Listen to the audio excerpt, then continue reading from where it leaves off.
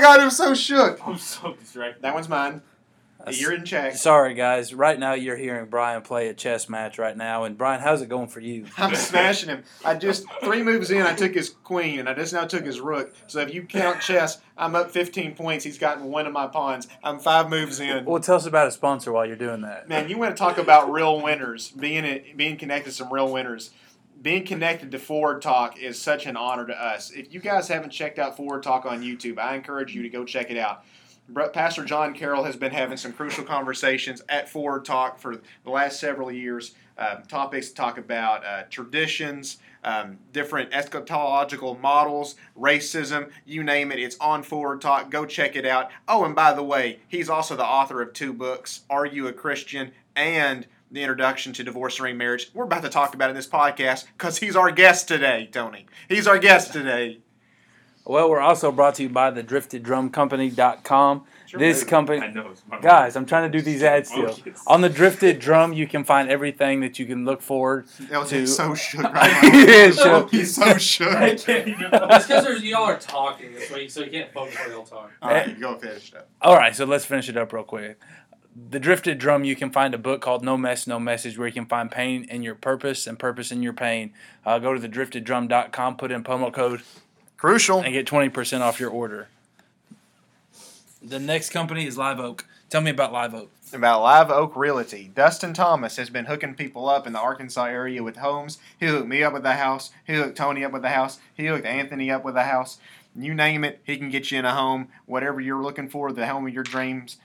Dustin Thomas at Live Oak Realty is going to help you. Dude, I just took it. No, you're doing terrible at this. Go to listwithliveoak.com or call 870-520-2522. Tell Dustin that the conversation sent you. Brian, if you get a new house and that air or heat don't work, what are you going to do?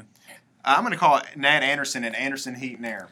870. In fact, I called Nat Anderson just recently because my heat went out. 870-664-1967, Anderson Heat and Air. Brian, you're in check, dude. Dinner is here. Church is over. Where you gonna go? I'm going to Lazari Italian Oven because I want some spaghetti. I want maybe a little minestrone soup. I want all-you-can-eat bread tonight. That bread. And listen, let me tell you a life hack about Lazari's. Tell them before you bring me my bread, throw it back in the oven for a little bit. Let the top of it get a little brown on it.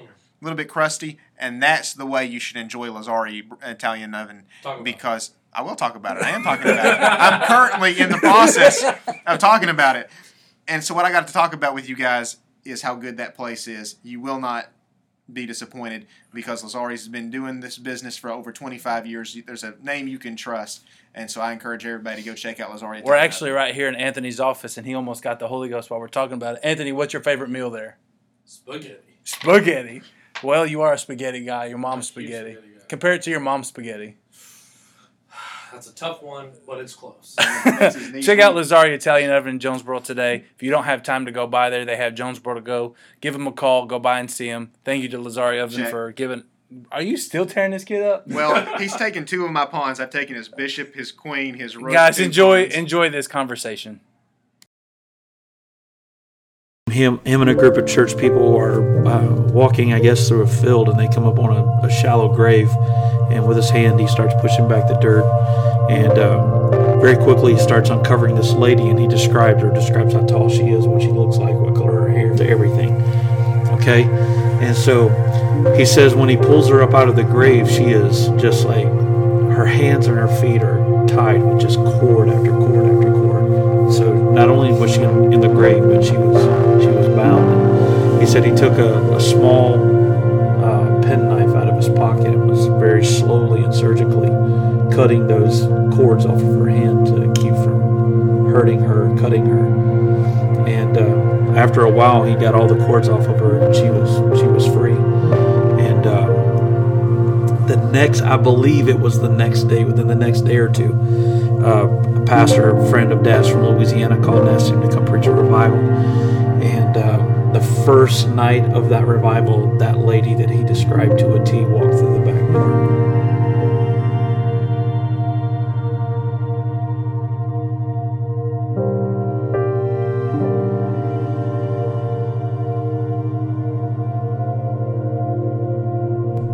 Hey guys, this is Brian, And I'm Tony. and you're listening to the Crucial Conversation podcast.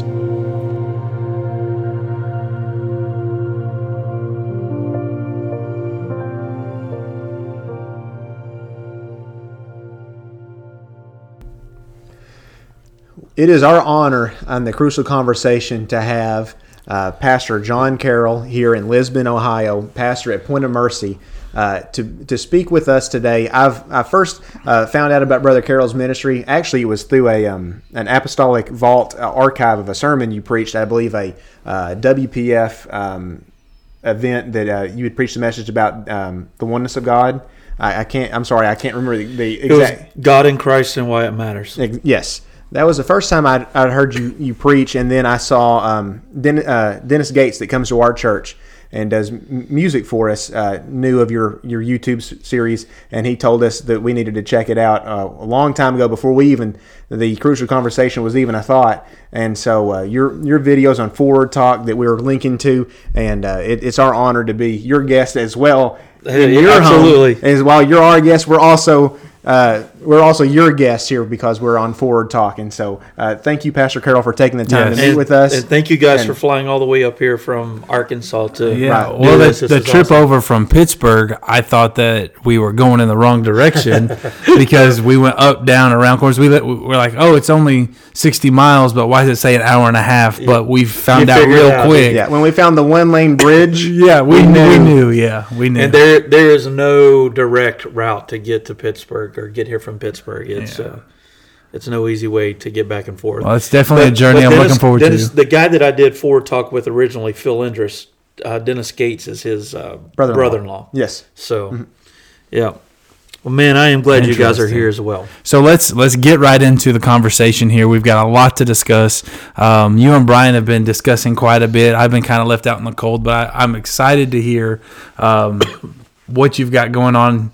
This book right here is going to be a game changer. But before we get there, let's hear a little bit about your story, where you come from, who you are. Explain to us John C. Carroll. Well, I was born in a pastor's home in Faraday, Louisiana. What's your middle name? Calvin. So John Calvin. I get nervous as a oneness person. I get nervous around people named John Calvin. I'm thankful you're oneness. Otherwise, I'd be really nervous right now. I'd be like, is there any stakes out in the back that I could be burned at? It's funny because my handle on a lot of my social media is Calvinism My Way, and so people frequently ask me if I'm Calvinist. Right. But yeah, my name is John Calvin. My grandfather's name was John Calvin. I was born on his birthday, got his real name and his nickname, so that's where the John Calvin came from. But I was born in a pastor's home in Faraday, Louisiana, and my dad left the church there when I was probably about 10 years old and evangelized full-time for a good number of years. And when I was probably about 18, he took a church for a couple years in Tennessee and has been evangelizing again since then. So I've been born and raised in a preacher's home my entire life. I started... Well, first of all, I got the Holy Ghost at the age of 5 years old and started preaching when I was, I think, 16. And so I've been preaching for over 25 years, mostly in full-time ministry. Wow. That's awesome. That is awesome. So when you received the Holy Ghost at the age of 5 and you started preaching at 15, tell us about the time where you got called into the ministry and how did you handle that? I mean, because at 15 years old, you're still a child. Yeah. So relaying that to somebody and starting to get poured into, and I'll be honest with you, there's not a lot of things a 15-year-old has to say to me. Well, to be honest, there probably wasn't a lot of things that I really had to say to anybody at 15 years old either. But I was probably prophesied over a good half a dozen times well before that I had a call on my life to ministry. And I always hated it every time I heard it. The last thing I wanted to do was be a preacher. But the reason why I hated it so bad every time somebody told me that I was called to preach is I knew down deep in my heart I wasn't. I did not want to do it. My very first message was at I was in Alabama. My dad was preaching revival for James Swindle in Alabama. And I preached my first message at a little youth service on the Sunday evening service of revival. They always had like they started Sunday night service with like a small youth service before they got into the main worship service. And my dad, or the pastor, had asked me up to come to the pulpit. And I went to the pulpit, and he got up from one side of the platform to walk to the other side of the platform to put on the recording to record my first sermon. And by the time he got over, got the tape in, push record, I was done. So there probably isn't much funny. of that first sermon recorded. But I've gone from there to being accused of being one of the longest-winded preachers in Pentecost. So. How about that? So whenever you preached your first sermon at the age of 15, correct?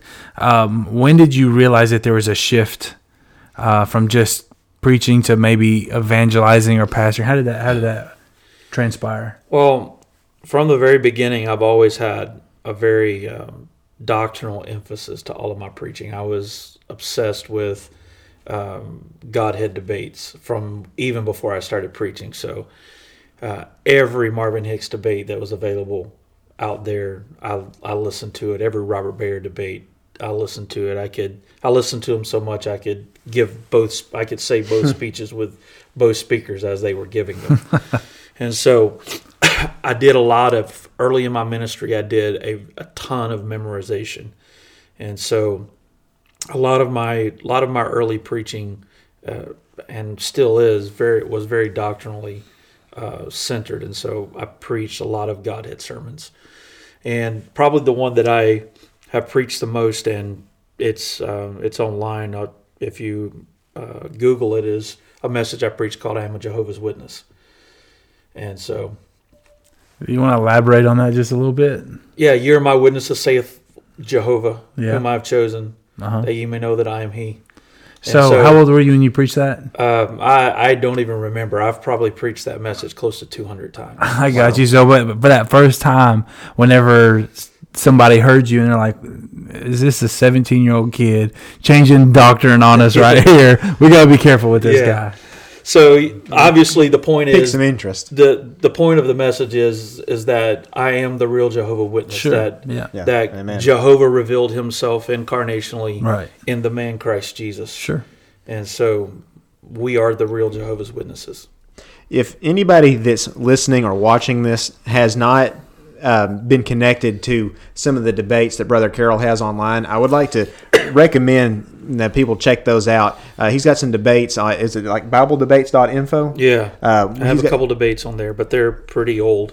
Yeah, but I greatly enjoyed. You've got the debate over the impeccability of Christ. Yeah. I really enjoyed that one. And then over the first day of the week, Sabbath. Lord's Supper. Yes. That was a very interesting, very, very awesome. I enjoyed those. Got a lot of material that you can use beyond just those debate topics, because obviously it's all kind of interwoven. Like the things with the impeccability of Christ, you can use that when you teach the oneness of God. Yeah. So many different things. But And as far as I know, the impeccability of Christ debate that I had with Pat Donahue is the only impeccability of Christ debate available. I don't think anybody else has ever formally debated that topic. So I want to ask you a question. Yeah, it's in written and audio form. I want to ask you a question that I know a lot of our listeners, or even your listeners, may be thinking.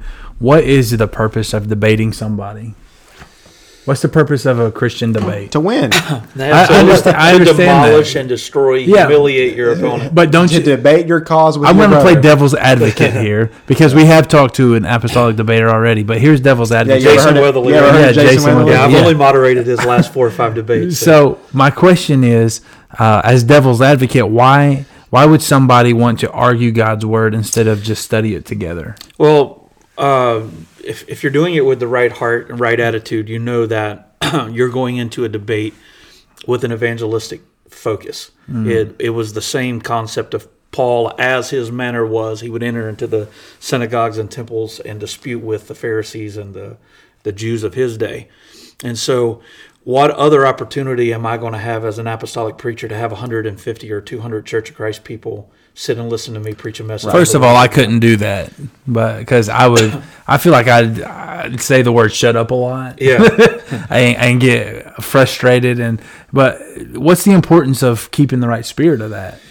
Well, obviously, we are to speak the truth in love, and so it doesn't matter how much truth we are speaking. If we are speaking it hatefully, then the people that we are attempting to convert or win are not going to hear what we're saying. They're going to hear how we're saying it. Sure.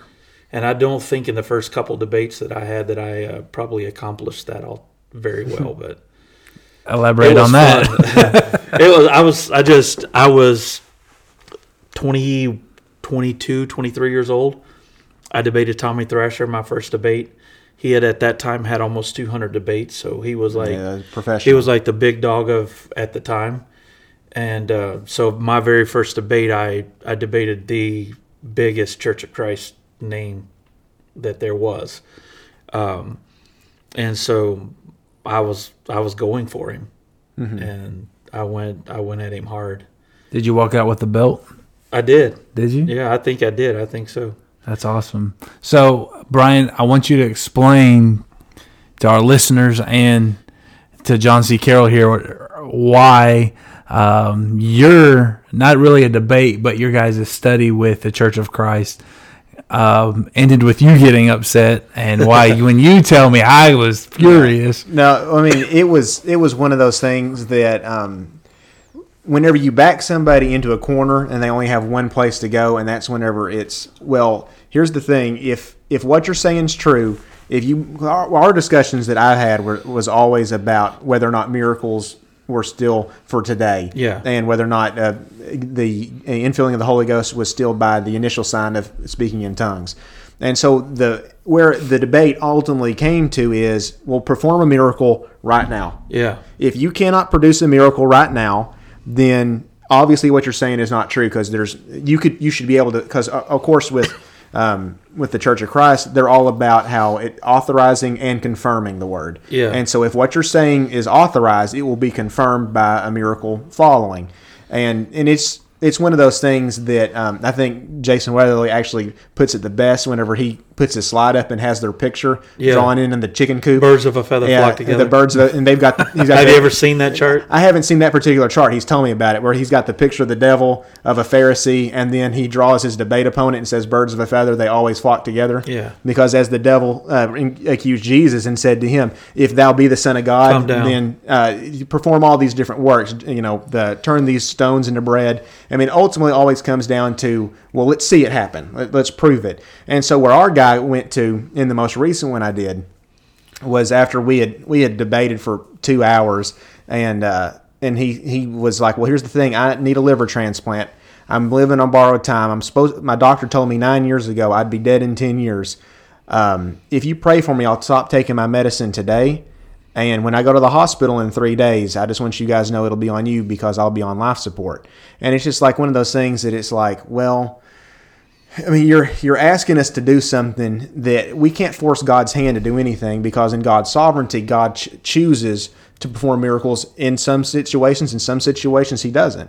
And in that moment, I didn't have a chance to talk about, like, even the man that was at the temple. Yeah. When Jesus walked this earth, this man had been at the temple gate by the time we get to Acts, where he had sat there for 12 years or so. So Jesus had walked by this guy, and Jesus didn't even heal him until Paul left Trophimus sick at Miletum. So Paul didn't. The idea that they have is that the apostles just like went around clearing out graveyards, clearing out whatever hospitals they had in that day, that they just went around just like touching everybody, healing everybody, nobody was sick. Mm-hmm. Well, that's simply not the case. Right.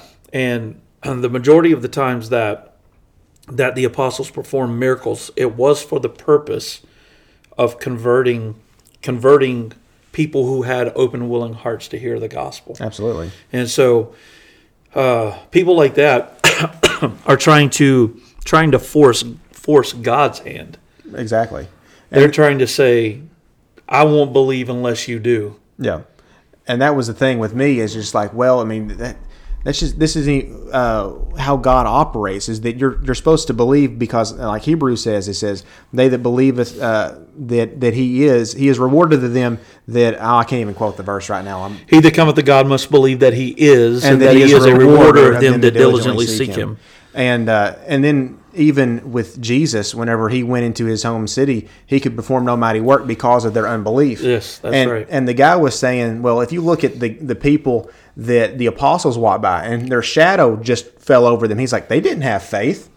Well, you don't know they didn't have faith. That's right. I mean, you're judging people that were alive 2,000 years ago. You don't know what measure of faith that they had in that moment. They were sitting there for what purpose? Mm-hmm. They were expecting something. Even if their initial anticipation was of a monetary gift, they were sitting there in faith, believing somebody would do something in them, give something to them. Yeah. So there was a small degree of faith somewhere in that. And so I don't believe God works through our negative faith. No, He doesn't. And God is not going to be held hostage to anybody. Absolutely. And so, yeah, I mean, there are numerous cases in the Bible where godly people died. The apostles prayed for people and they didn't get healed. Mm-hmm. And so the idea that the apostles just went around just curing everything inside is a misconception. It's like the so miracles still happen. Absolutely. Yeah. So how does one explain to the people of that faith?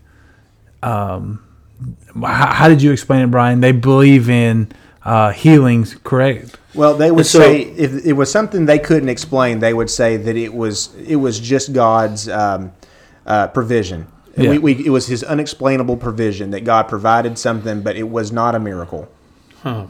That's how they were, because there was a guy that was in the room. Well, thank God for God's provisions. Yeah. Thank God for God's unexplainable unexplainable provisions. Yeah, exactly. Sounds kind of like the definition of a miracle to me. Yeah, especially whenever I had them on at the very beginning of it, I wrote down their exact definition of what a miracle was, and it was the setting aside of natural law. And when somebody has a skin disease, that goes to bed with a skin disease, that was prayed for that night, and the next morning they woke up totally with it healed. That to me, that didn't just happen. There was a young man that I went to church with. I was in the service when it happened. A young man that I grew up with in Louisiana had both of his kidneys surgically removed by doctors, was on dialysis like 6 days a week. Did not have any kidneys in his body whatsoever. And in Winsboro, Louisiana, one night, Eddie Jones called a prayer line, a healing line. This young man came up. He prayed for him. And went home that night. In the middle of the night, he woke up with his bed soaking wet where he had urinated all over himself.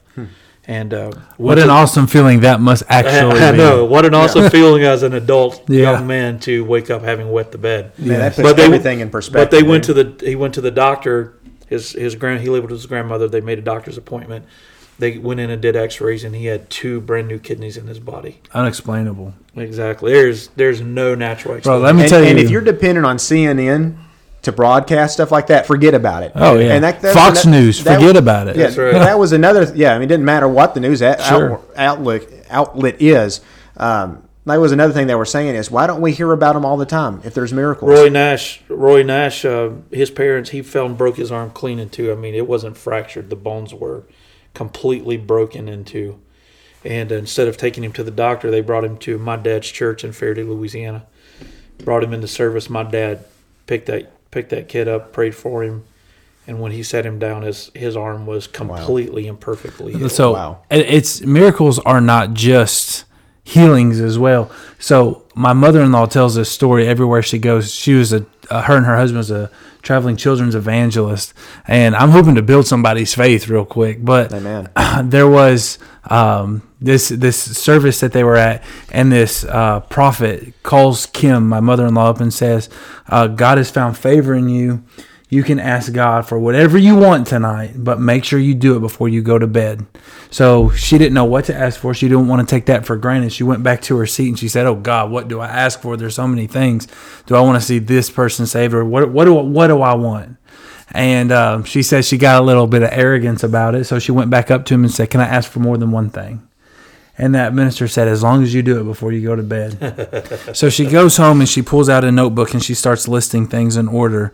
And one thing that you need to know, and she'd be okay with me saying this, but that her and her husband was not well off money wise, and they worked for the Lord nonstop, and sometimes that's not always financially rewarding. Mm-hmm. But she wrote in there, "I need a brand new roof on my house and I can't afford it."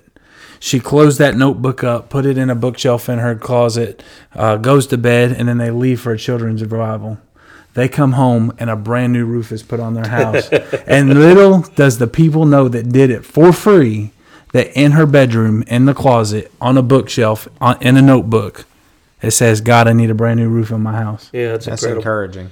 I mean, so all you got to do is, you just said, you got to believe.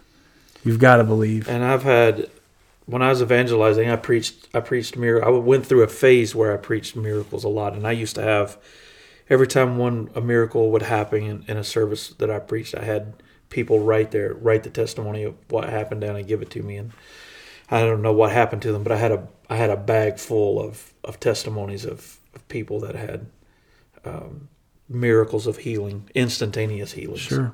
And there's this guy that comes to our church often in Jonesboro. He said, God does not need cheerleading. Mm-hmm. If you've prayed for a miracle and it's not happened, don't give up. And you don't have to say, "Oh, well, it's happened. I'm praising for it anyway." Yeah. Keep praying for it. Keep believing in it. Right. Yeah. In Blytheville, Arkansas. That's where my mother-in-law's from. Blytheville, Arkansas. Yeah.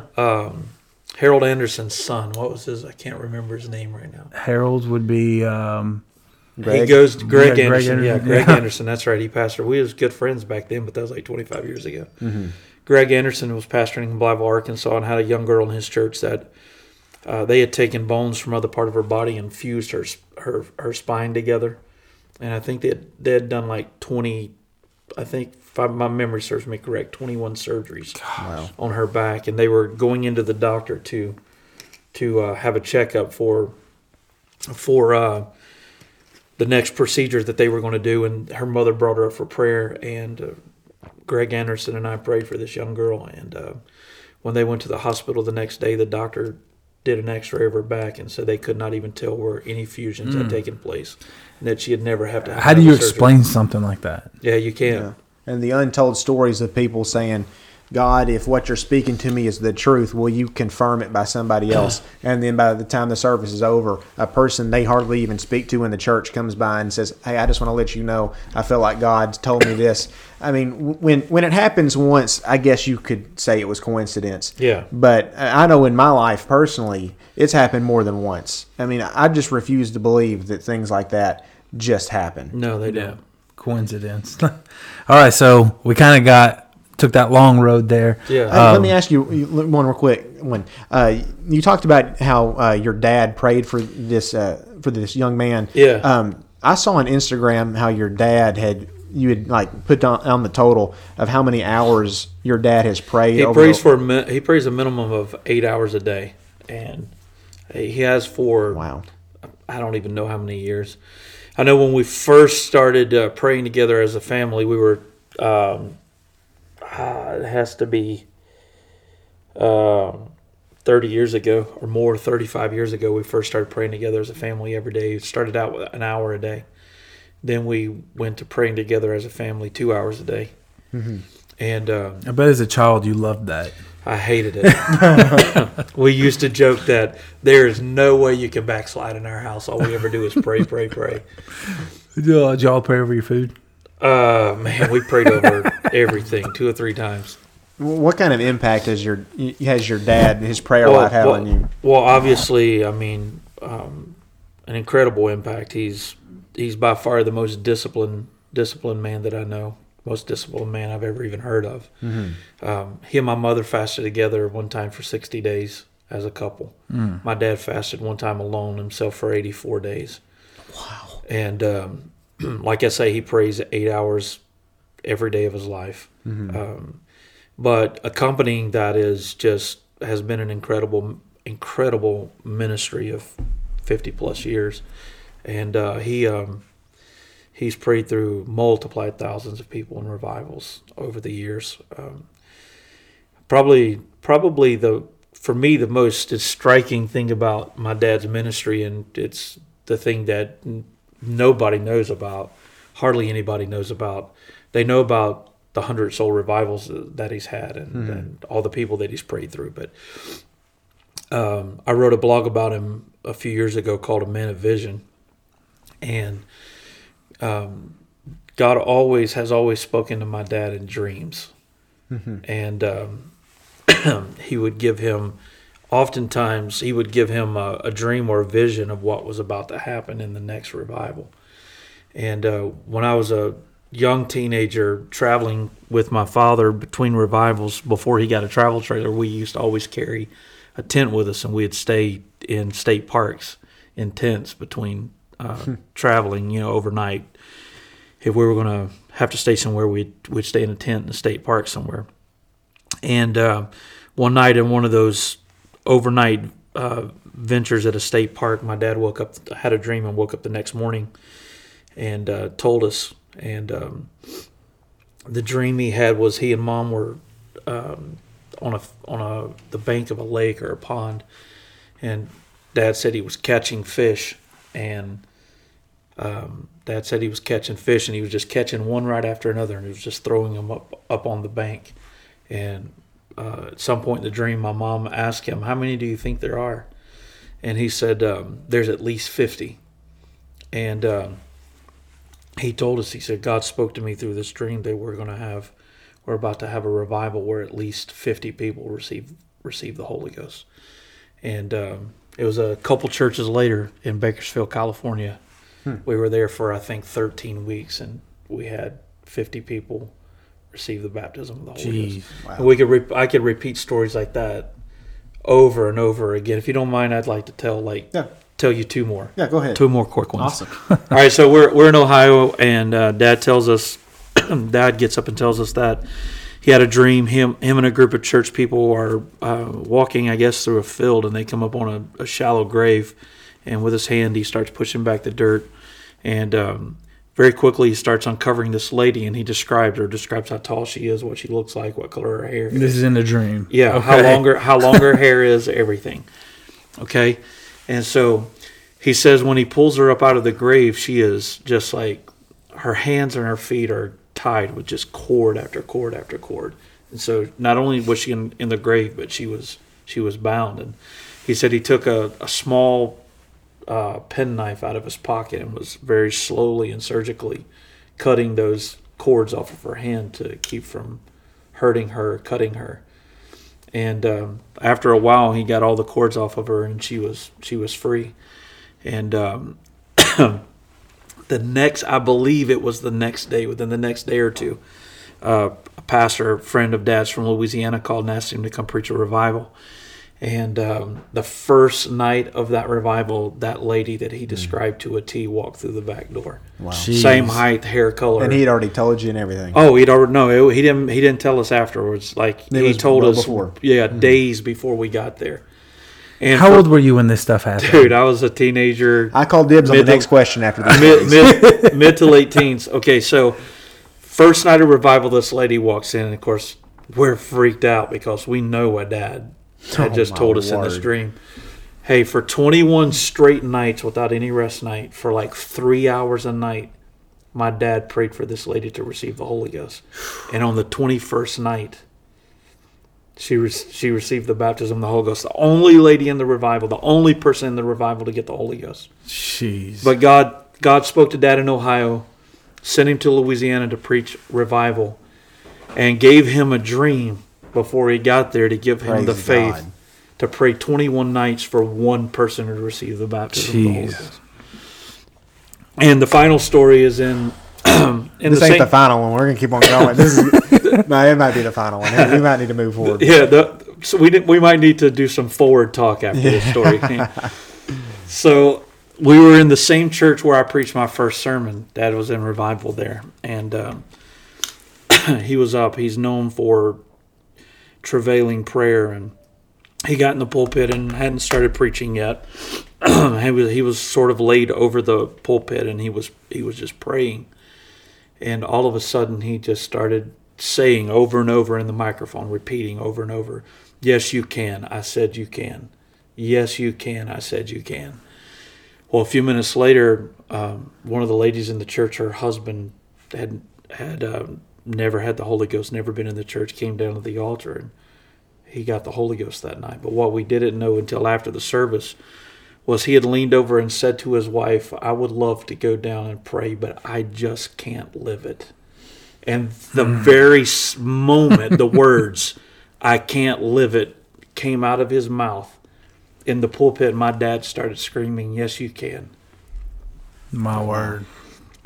So hurry up because I got something to say. So my question, you go first because mine actually is going to kind of take us off topic. A story I have a lot like that is we were in a revival. Probably revivals aren't the same anymore like they used to be. We didn't have Mondays off for rest. No. Even though I'm a younger person, I still remember those revivals where it was.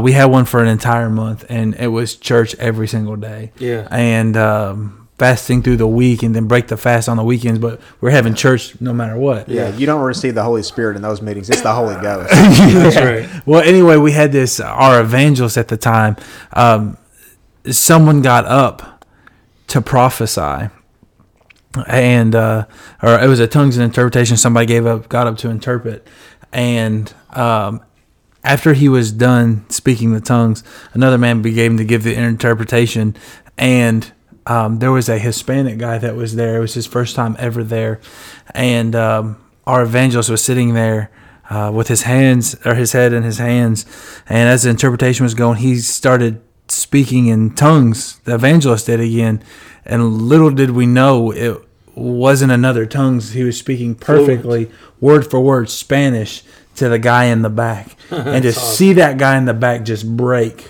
Yeah. Oh my word, man! That's stuff you can't. Once again, you can't explain. No. Mm-hmm. All right, Brian, what do you got? Go ahead. No, go ahead. So my question was going to be, is that through everything that you've experienced with your dad's ministry and seeing all these people receive the Holy Ghost, different miracles that you've seen, has there been a time where you've doubted whether or not this was the truth, or doubted whether or not like that God was even real? Yeah, because I couldn't imagine not after all the things you've seen. Oh, I absolutely did, though.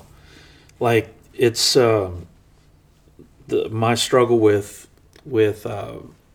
faith, and all the way down to the very fundamental level of believing in the existence of God has been real for me for most of my adult life. In fact, it's probably only been in the last 4 or 5 years that I haven't struggled deeply with whether or not God exists, whether Scripture is true.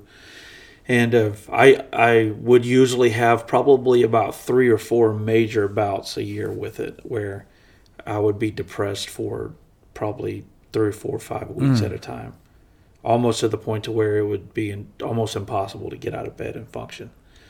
I wonder how many. I'm sorry to cut you off, but I just wonder how many.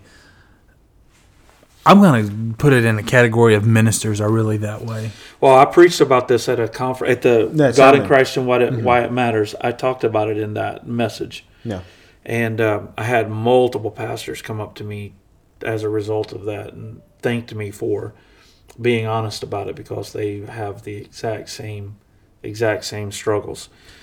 So why does apostolics feel the need to say everything is okay? Why do we feel the need to lie? Because we do very much have an epidemic of Pharisaism, where how things appear are way more important than how things are. He's preaching.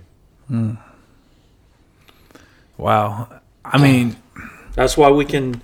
That's why we have pastors. You're hitting me real deep right now. Yeah. That's why we have pastors that are drowning in debt but wear Gucci and Rolexes, because we're concerned about how things are or how things appear rather than how they are. And so we do that not only with clothing, but we do that with character. So there was my very first real big boy job. Yeah. My boss always told me, if you stay busy, perception becomes reality. Yeah. And I wonder if,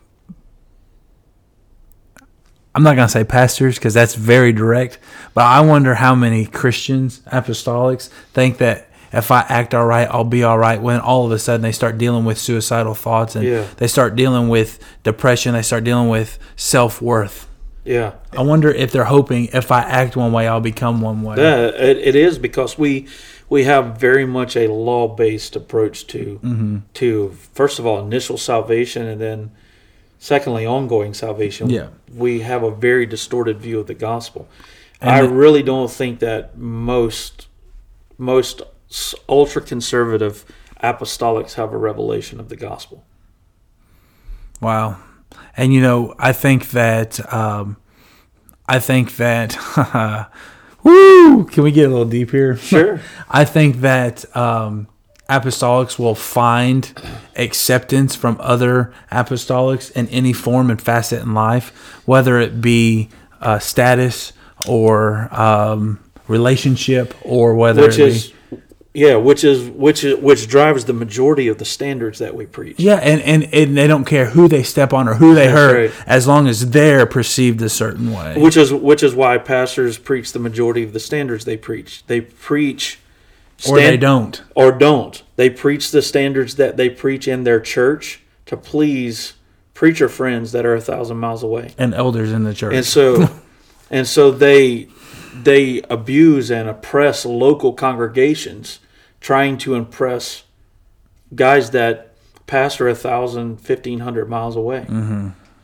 See, I've always accepted the definitions as it's given down of what liberal Pentecostal is and conservative Pentecost is, until a few weeks ago at 11:30 I get a phone call, I answer, and it's John Carroll saying, "Man of God, what are you doing?" And I'm like, "It's 11:30, brother." And so I get up and I go in the kitchen and we're talking. Don't be calling me at 11:30. I won't. We're talking about different 12:30. We're talking about different things with the conversation, and something got brought up. I can't even remember now what it was. And you actually blew my mind by redefining the whole terms of what a true conservative apostolic is and a true liberal Pentecostal is when you look at it in terms of government. Can you explain? Yeah, that's I have a section a chapter in this book right here where I deal with that. What is that book? Are You a Christian? Redefining Apostolic. By who? John C. Carroll. John Calvin Carroll. I was about to ask what the C stand was. Shameless plug right there. Go ahead. Exactly right. All right, bring it up.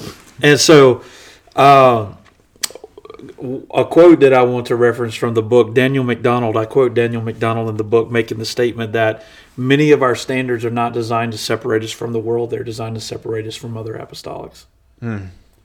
Woo!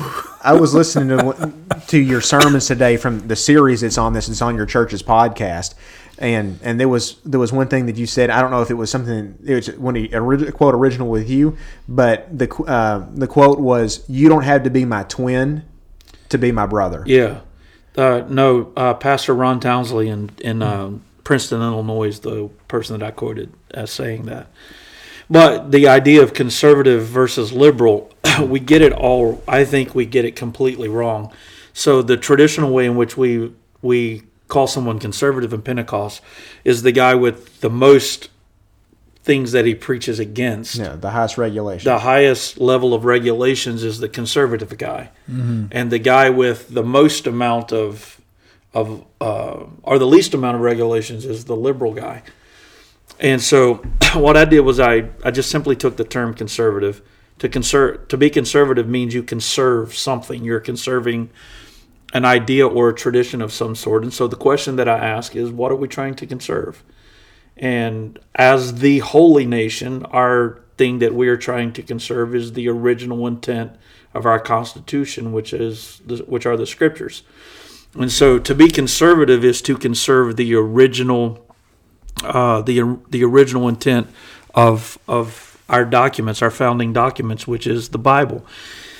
And so how most of us understand conservative is we're trying to conserve 1950 rather than AD 50.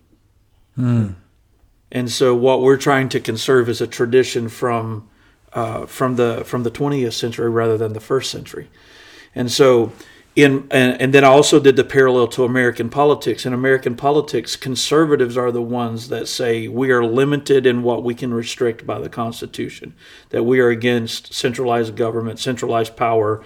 We are against big government, big regulations. We are against government telling us you can't do this, you can't do this. You can't carry this kind of weapon. You can't use this kind of speech. And we're for personal freedom.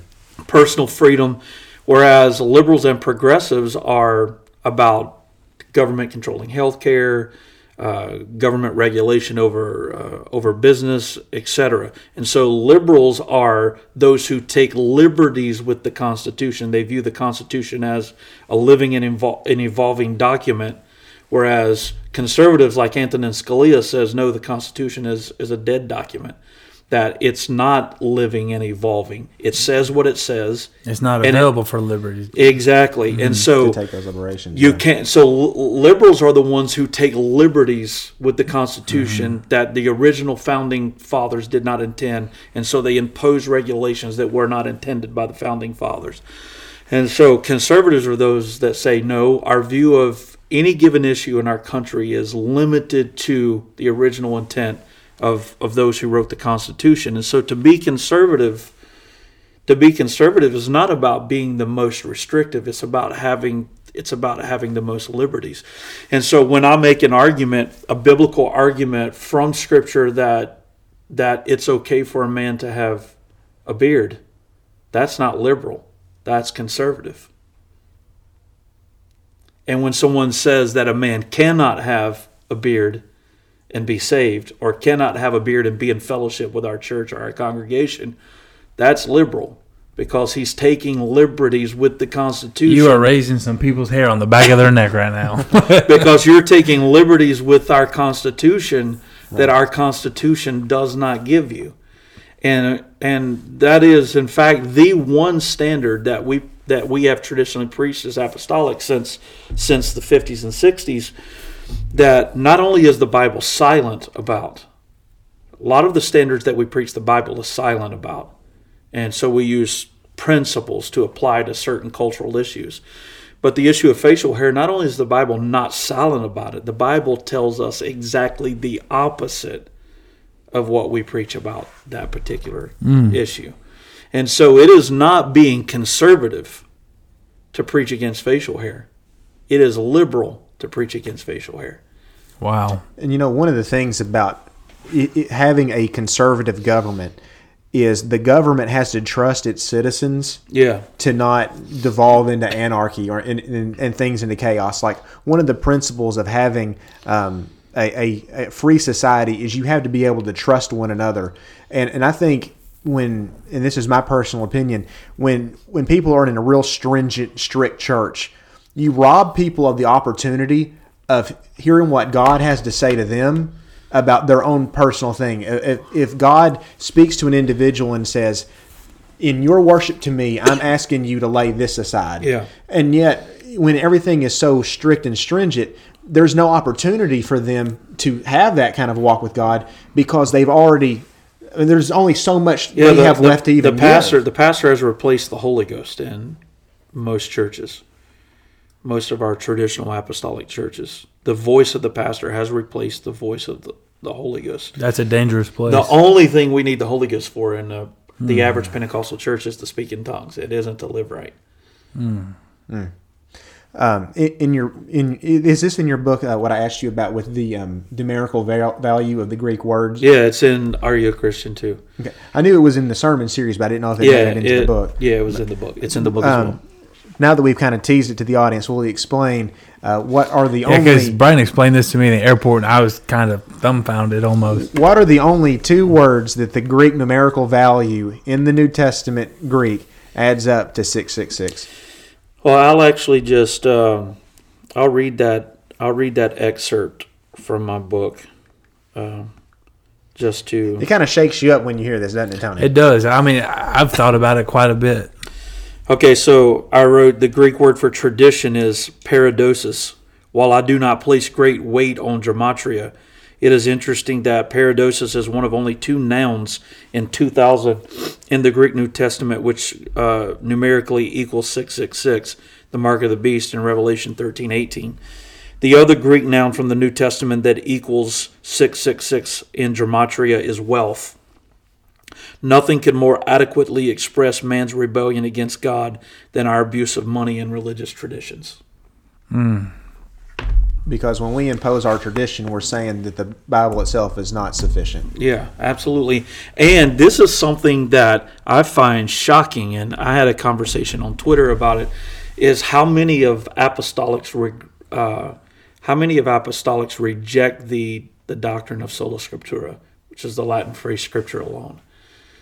I wonder, honestly, if they would answer that honestly as well. Because you said you wonder how many. Oh no, I know. I had a conversation on Twitter where a prominent apostolic writer does not at all like the idea of sola scriptura. And of course, a key component of sola scriptura is the idea of the sufficiency of Scripture. The reason we believe Scripture alone is because we believe that Scripture is sufficient. And most apostolics and preachers, more than anybody else, do not believe in and trust the sufficiency of Scripture, which is why we have to add to Scripture all of our traditions and things that we add to the Word of God. I'll play the devil's advocate like Tony did earlier. That there is no Bible verse that says exactly which Bible books should make up the Bible. Don't we gather all of like the writings in the New Testament as we understand them today based on tradition? The issue of canon is like is a very big issue. The canon of the New Testament as well as the Old Testament was settled well before there were any church councils. So the mistaken idea is that church councils determined the canon of Scripture. They didn't. Yeah, I see. Church councils recognized the canon, but they did not set or determine the canon. Yeah. The canon of Scripture was already accepted by believers for some cases centuries before the councils confirmed what the canon was. Yeah, I've seen a lot of Trinitarians online, especially Catholics. Yeah. They'll talk about like we'll say, well, what's the historical case for like the Trinity, and then they'll say, oh, well, you don't trust the church councils to establish the doctrine of the Trinity, but yet you've trusted them to establish the New Testament books. Yeah, but they didn't establish the New Testament. Well before there was a canon, there was a recognized, or well before there was a council, there was a recognized canon that the church accepted. Well before any council ever said, "Hey, this is what the New Testament or the Old Testament." So well before the like. Tradition, there all was. Yes, absolutely. So and a great book to read on that is James White's book Scripture Alone. He deals with that aspect very well. He deals with the aspect of how the canon was. You got decided. two more? I got two things. Yeah. James White's really good on some areas. Isn't He he is. Yeah. He doesn't like Oneness Pentecostals that much. But there's some areas that he can have a little work on, but I really like it, and I really enjoy listening his to book Scripture Alone. I just finished it, and now I'm reading a book. It's either Michael or Matthew Barrett called Sola Scriptura, and it's both of them are fantastic reads. Like that's my reading phase that I'm in right now, is the whole concept of Sola Scriptura. I've got two questions. Tony and I, we've talked about before with some guests, kind of hit on it. What is, and given in the light of the conversation we've just had, what should be the true test of apostolic fellowship? Because there's a lot of people out there that if people have televisions in their homes, they don't fellowship. If they go sporting events, and you can take it, they're all down the line of how deep into you movie go. theaters. What is the Christmas? What is the true test of apostolic fellowship? And back to the quote we talked about before. So, what does it mean to you that you don't have to be my twin to be my brother? Well, it means to me that you don't have to be my twin to be my brother. Is that you don't have to be identical to me in how you see the practicality of sanctification. That we don't have to draw all the same lines in the same places. We don't have to agree on everything. No, absolutely not. So you're my brother if you. I have people who are my brothers in Christ who have television. I have people who are my brothers in Christ who do not have television. I have people who are my brothers in Christ who go to ball games, and people who are my brothers in Christ who don't go to ball games. You've got a few with beards and a few without. Exactly. I go to baseball games. I enjoy them. I do too. I love the Cubbies, so that's something we both have in common. That's there. it. I'm not in fellowship with them. You're just fellowshipping us I'm just fellowshipping you. Oh. It has over nothing, the Cubs or over ball games. it has nothing Over sports. It has nothing to do with the sports. It's just that I don't want to get invited to go because I don't want to be pressured to go and be bored. It's purely selfish. He's that UFC guy. He's I not, got you. anything that That's has a ball, he's out. I got you. Unless it's a ping pong. Yeah. ball. Yeah, you play ping pong? I do. Oh. I'm not good at it, but I like it. I'm not We'll good be at right it back. either. I'm not good at it either, but I like it too. I like playing theological ping pong. Oh. Yeah, you've done that a few times. All right, so answer Brian's question. What is Test of fellowship? Yeah, I think the name and the Spirit. sure. Colossians 3:14 and 15. For this cause I bow my knees unto the Father of our Lord Jesus Christ, of whom the whole family in heaven and earth is named. So if you have the family name, you're part of the family. You're part of the family. Yeah. And what was your second question? Oh, it was. He already answered. All right, it gotcha. about, you don't have. So There should be that allowance for people to disagree. Yeah, there has to be, and God is so specific because one of the things that is essential to the nature of God is logos, or word. God has no problem articulating Himself. God has no problem stating clearly what He wants. The details of the tabernacle, the details of the priestly garments in the Old Testament. God has absolutely no problem articulating specifically what He requires from men. And there are certainly categories of things in Scripture that God places greater importance on than what He does others. And we have the common idea that all sins are created equal, that there's no difference. You commit one sin, you may as well commit another one. Well, that's just theologically ignorant from top to bottom. Not only is there a hierarchy of sins, but there's a hierarchy of commandments, divine commandments. And so, of course, Jesus makes a statement, the one we're all familiar with as Oneness Pentecostals, is that the first commandment is, Hear, O Israel, the Lord our God is one Lord. Well, it's not chronologically the first commandment. The first commandment that God gave, that we have recorded, that God gave to creation, is let there be light. The first commandment that God gave to humans was be fruitful, multiply. The first commandment chronologically is not Hear, O Israel, the Lord our God is one Lord. The first commandment hierarchically is Hear, O Israel, the Lord our God is one Lord. but not apostolically. Yeah. And so not all commands are created equal. Not all commands are created equally. Therefore, not all transgressions against those commands are viewed the same. Some sins are abominations, others aren't. And Jesus said to Pilate, He that hath delivered me unto you hath committed the greater sin. Yes. And I could go on and on and on and on and on with this concept. But there's a hierarchy of both commandments and punishments for violating those commandments or transgressions. And so you have places in the Bible where the Bible says, if you do this, you will not inherit the kingdom of God. But the Bible doesn't say that about everything we say that about. If you are an adulterer, fornicator, you will not inherit the kingdom of God. But when you study the list of statements where He says, if you do this, you will not inherit the kingdom of God, that list is not nearly as long as what our list is.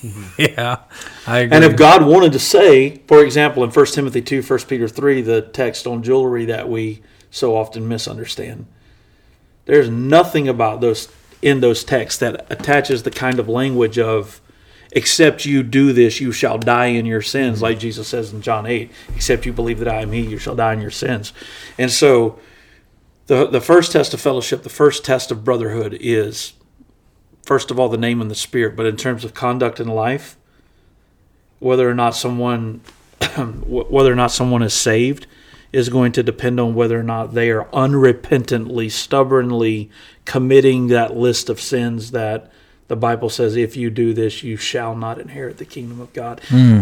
Past that, there has to be some grace and flexibility that comes into It's how such we a view one another. such a beautiful thing, way like the Bible gives, like with things that we would refer to as holiness and separation.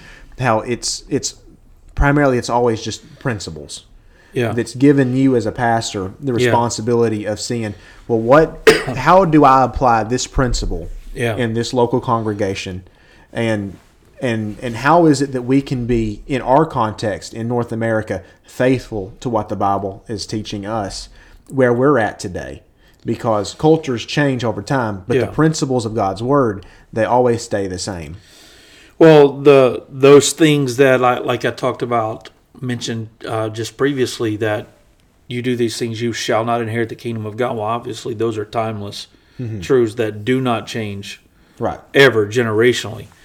But in terms of, I guess we could use an example of where we focus most of our attention on this topic is outward adorning clothing, like how long a skirt should be, or how long sleeves should be.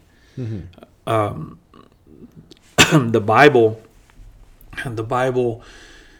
does not go into specific detail about those kinds of categories. He tells us that we are to dress modestly. He gives us a list of certain things that he considers to be nakedness. And I think that we should attempt to cover the things that the Bible specifically says is nakedness. But beyond that, there ought to be a tremendous amount of flexibility in what we do and how we see one another as brothers and sisters in Christ. And in a local congregation, I think much of it depends on the conscience of that church, the conscience of that church and where they have been. But in terms of salvifically, I have this weird theology of if the Bible doesn't say it explicitly, then there's Christian liberty in that particular area. Well, I am. You got anything else to say on this? Because there's something I'm just burning on the inside. Yeah, I mean, I could say a lot more on this. I mean, I enjoy talking about it because you talk about something that's relevant to where we live now, and when you look at like today's society where there's like blurring of gender lines, and yet we have the principles in the Scripture of holding to the separation and distinctions of gender and so many things. So Deuteronomy 22:5 is where that stuff usually centers with, a woman shall not wear that which pertaineth to a man, and vice versa. So what's interesting to me in that text is that the Bible does not, that I'm aware of, does not specifically lay out this is a woman's apparel or this is a man's apparel. So it doesn't say women can't wear and gives the list of items they can't wear. It doesn't say men must and cannot wear and give the list of items. It gives the broad principle. Right. And the reason I think that is true is because obviously that was written in an Old Testament context to Middle Eastern Jews millennia before us. And so the reason why God doesn't say give the dress list for what women have to wear and what men have to wear is because God never intended to Middle Easternize the entire planet for all of history. Amen. And so he left the principle of sexual distinction to be interpreted in every within culture. Time and cultural context. Yeah, and so in Western culture, our separation of what is distinctly a man's dress and a woman's dress is not exactly the same as it go to Asian culture or African culture. Completely different, 100%. And we are so arrogant in our Americocentricity. Yes, we are. Not only do we try to missionize the world, we try to Americanize the world. And that's not the will of God. And the beautiful thing. And going back to, going back to a theology of sexual distinction of dress within biblical culture, I do not think that the dress and clothing was as radically distinct as what we have attempted to make it in first century culture. First of all, when you go back to the Garden of Eden, the Bible says that God put coats on them. He didn't say you put one kind of garment on Adam and another kind of garment on Eve. He put the same kind of garment, the same garment on both Adam and Eve. He put coats on them. And like almost every time the word skirt appears in the Bible, maybe with one or two exceptions, but almost exclusively when the term skirt is used in the Bible, it's referring to a man's garment. The oil that ran down the beard of Aaron down into his skirts. And so I'm glad I'm Americanizing that. Yeah. Yeah. So Nobody wanted to treat me in a skirt. Yeah. and so but the point is that the major, and there were distinctions between male and female clothing, but it isn't as radical. It wasn't as radical a difference as what we're trying to make it in 21st century American culture. The primary way in which you saw male and female distinction in Scripture is men have beards. Obviously, women didn't. I believe women in the Bible had long hair. Under normal circumstances, men did not. And so God gave an external sexual distinction Amen. token to male and female, and that is He made men wear beards and grow beards, and women not to have them. Where I see the beauty of this is when you go to like Revelation and it talks about how there's people there from every kindred, nation, and tongue. I don't know, maybe I'm not interpreting it correctly, but I just assume that when John looked into heaven, that's what he saw. Was people of every kindred, nation, and tongue. And how did he know they were that was that way? There was a cultural expression of clothing. He could see that they were from those cultures. He could tell they were from all these different places. And so this is a conversation I had with the man in our church that we talked about some of these distinctions, and to me, like I said, that's where I see the beauty of having these separations and having these things to where we can apply them within our culture and maintain faithfully to what the Scripture says. That's exactly right. And honor God in our culture, in our society. And I think the best way to do that in American culture is that men wear pants and women wear skirts. That's the best way to apply the principle of sexual distinction within American culture. And I even asked Brother Carroll when we talked about that before. I was like, well, in American culture, though, I was playing devil's advocate because I believe what he just said. But I was saying, but in American culture, there's, again, that blurring of the lines. But I think I responded that even within the LGBTQ community and the secular culture, when Bruce wants to become Caitlyn, what does he do? When Bruce Jenner wants to become Caitlyn Jenner, what does he do? He grew his hair out and he put on a dress. Yeah. Why? Because that's his appearance. Yeah. Because if you want to become a woman, even in a culture that tells you that there are no binary sexual contrasts, and look at the restroom signs. Exactly. I know that's one of the most basic things that we've said for a long time, but there's a lot of truth in that. Yeah, 100%. There's a lot of truth in that. And so when Bruce wants to become Caitlyn, long hair, dresses, skirts, because even in that particular demographic of American culture, they know inherently that in our culture, if you want to be a woman, you got to have long hair, and if you want to be a woman, you got to. I'm just gonna say this: Bruce / Caitlin's not the only woman I've seen with a beard, though. Crucial conversation. This is a very forward talk when we're talking about forward. Hey, I appreciate what Brother Bernard said. Yes, he's against beards in the UPC on women. So I must ask you. Forget about all that. That is funny. So God's really been dealing with me. We talked about a little bit off the record with a prior guest today that, and I've talked to Brian about it. I've talked to my grandmother about it, about something that you've actually went through. And it's something that apostolics, Pentecostals aren't supposed to talk about. Yeah. But we're going to talk about it. Yeah. Because it doesn't get talked about. Yeah. So, bring that second book to the top. Another shameless plug here. So, let me explain myself. And you've actually read that. I have read this. So, I'm gonna dig deep if that's okay with you. Sure, go ahead. So, God has genuinely been dealing with me, specifically this year.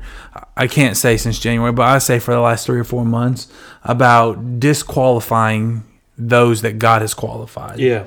And as a organization or a religion, we tend to do that. Yeah. And I am fourth generation Apostolic Pentecostal. Yeah. My great grandmother, my grandmother, my mom, and me and my sister. But my grandmother also has a son with 2 other kids. And I'm one of 4 grandkids, and I'm the only one that hasn't been divorced. Yeah. A fourth generation Apostolic Pentecostal. And it comes, we were talking today, Brian, with this other guy off the record, that divorce hits every household, I would say almost in the United States. It affects somebody, and yet it's so hush-hush. Yeah. And it's not acceptable to talk about. Can you tell your story? How much of it? As much as you will. You said you'd stay up all night talking, so we're Let's stay up all night. What time's the restaurant close again? 10. 10. All right. Closes That's at 10. that's Lindsay R. Carroll for those who don't Yes, know that's her. right. That's my amazing wife. Amazing, beautiful, talented, gorgeous wife. You've got. And if you've you got want to come 3 over here and hours to take the tell mic, story. come on. Yeah. You sure you don't want to come on camera?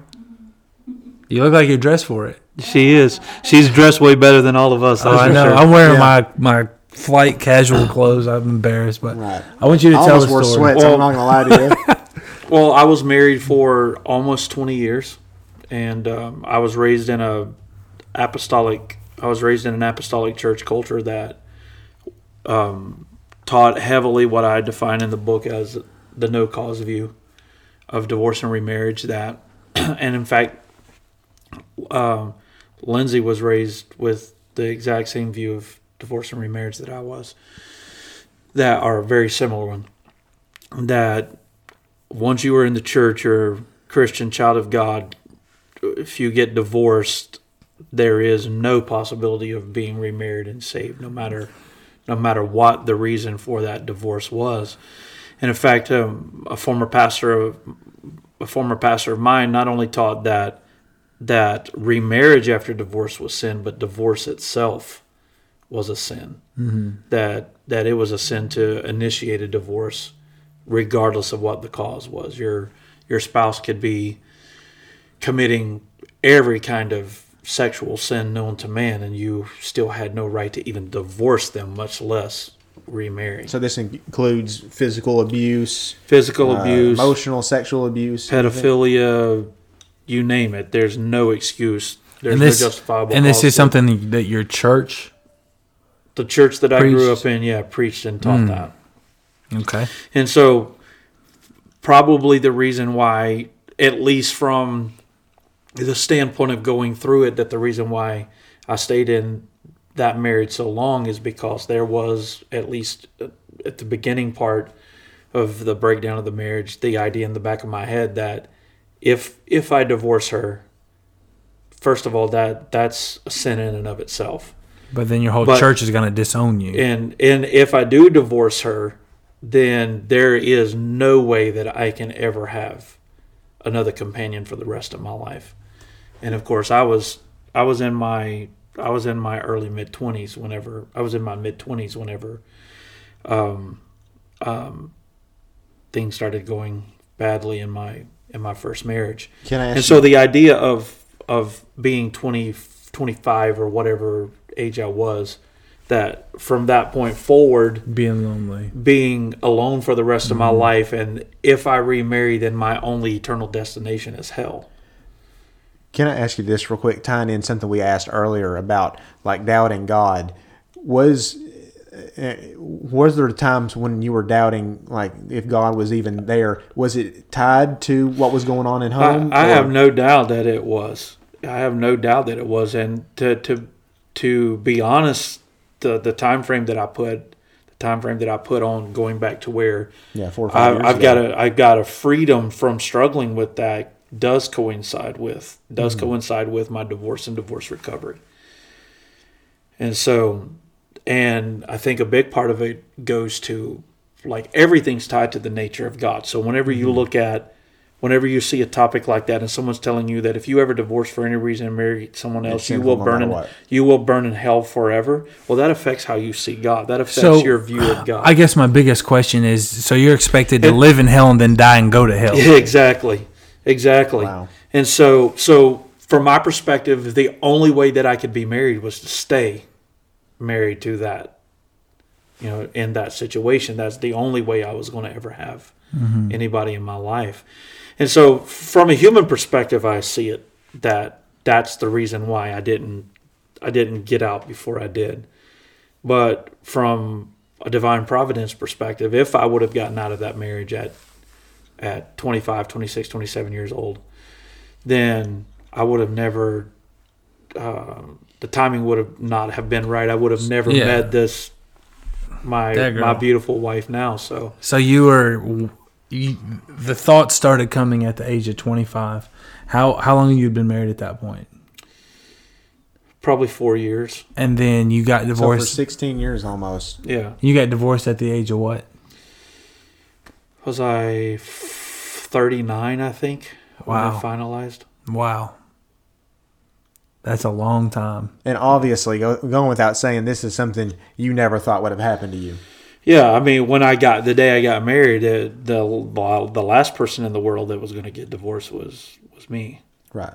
What was your walk with God like from 25 to, 37? Sometimes great, sometimes not so great. Mm-hmm. Obviously, there's, What was your ministry like? Up and down. Yeah, didn't you start a church during this time? Yeah, I did. Yeah, it was up and down. I would hit a measure of I would hit a measure of success, and then there would be another episode, and it would set me back for months or years. Wow. And then I'd come back again and hit another level or measure of success, and then there would be another episode. I'm just going to ask you something incredibly personal. Whenever you started the church while you were having thoughts of divorce, were you just like a struggling marriage does, that when they have a child, they're hoping this is going to help my marriage, this is going to benefit me? Do you think that church plant was kind of like that? Well, no, actually it happened during after I had initiated the church plant. Gotcha. I didn't become aware of the situations until after the church plant happened. And so that eventually led to me resigning that first church plant. Yeah, that had to be so difficult. Yeah, it was. And I want to say, as a married man with a child, if you are having marriage issues, don't bring a child into it. Don't think that a child is going to solve your... I adopted 2 children hoping to... So what you're saying, you're validating what I'm saying. Yeah, exactly. Don't bring children into that. And it's the same story with Lee and Rachel. Yeah. Same story with Lee and Rachel. She's trying to have kids saying, "Now will my husband love me?" Yeah. And he never did. Not the way he loved her sister. My favorite preacher preaches that the best. J.H. Osborne. J.H. Osborne. In the morning it was Leah. Yeah. And so the point is that if he don't love you now, having his baby isn't going to make him love you later. What about that baby, or what about those flowers, or what about that card says he loves me? Yeah. It's a card, it's flowers, it's sex. Yeah. It's not necessarily love. Yeah. But go ahead, I don't mean to keep interrupting. No. So yeah, it was repeated episodes of situations arising, and eventually I woke up one morning. It was literally like this. I woke up one morning and like something snapped, and I was done. I called a lawyer, filed for divorce.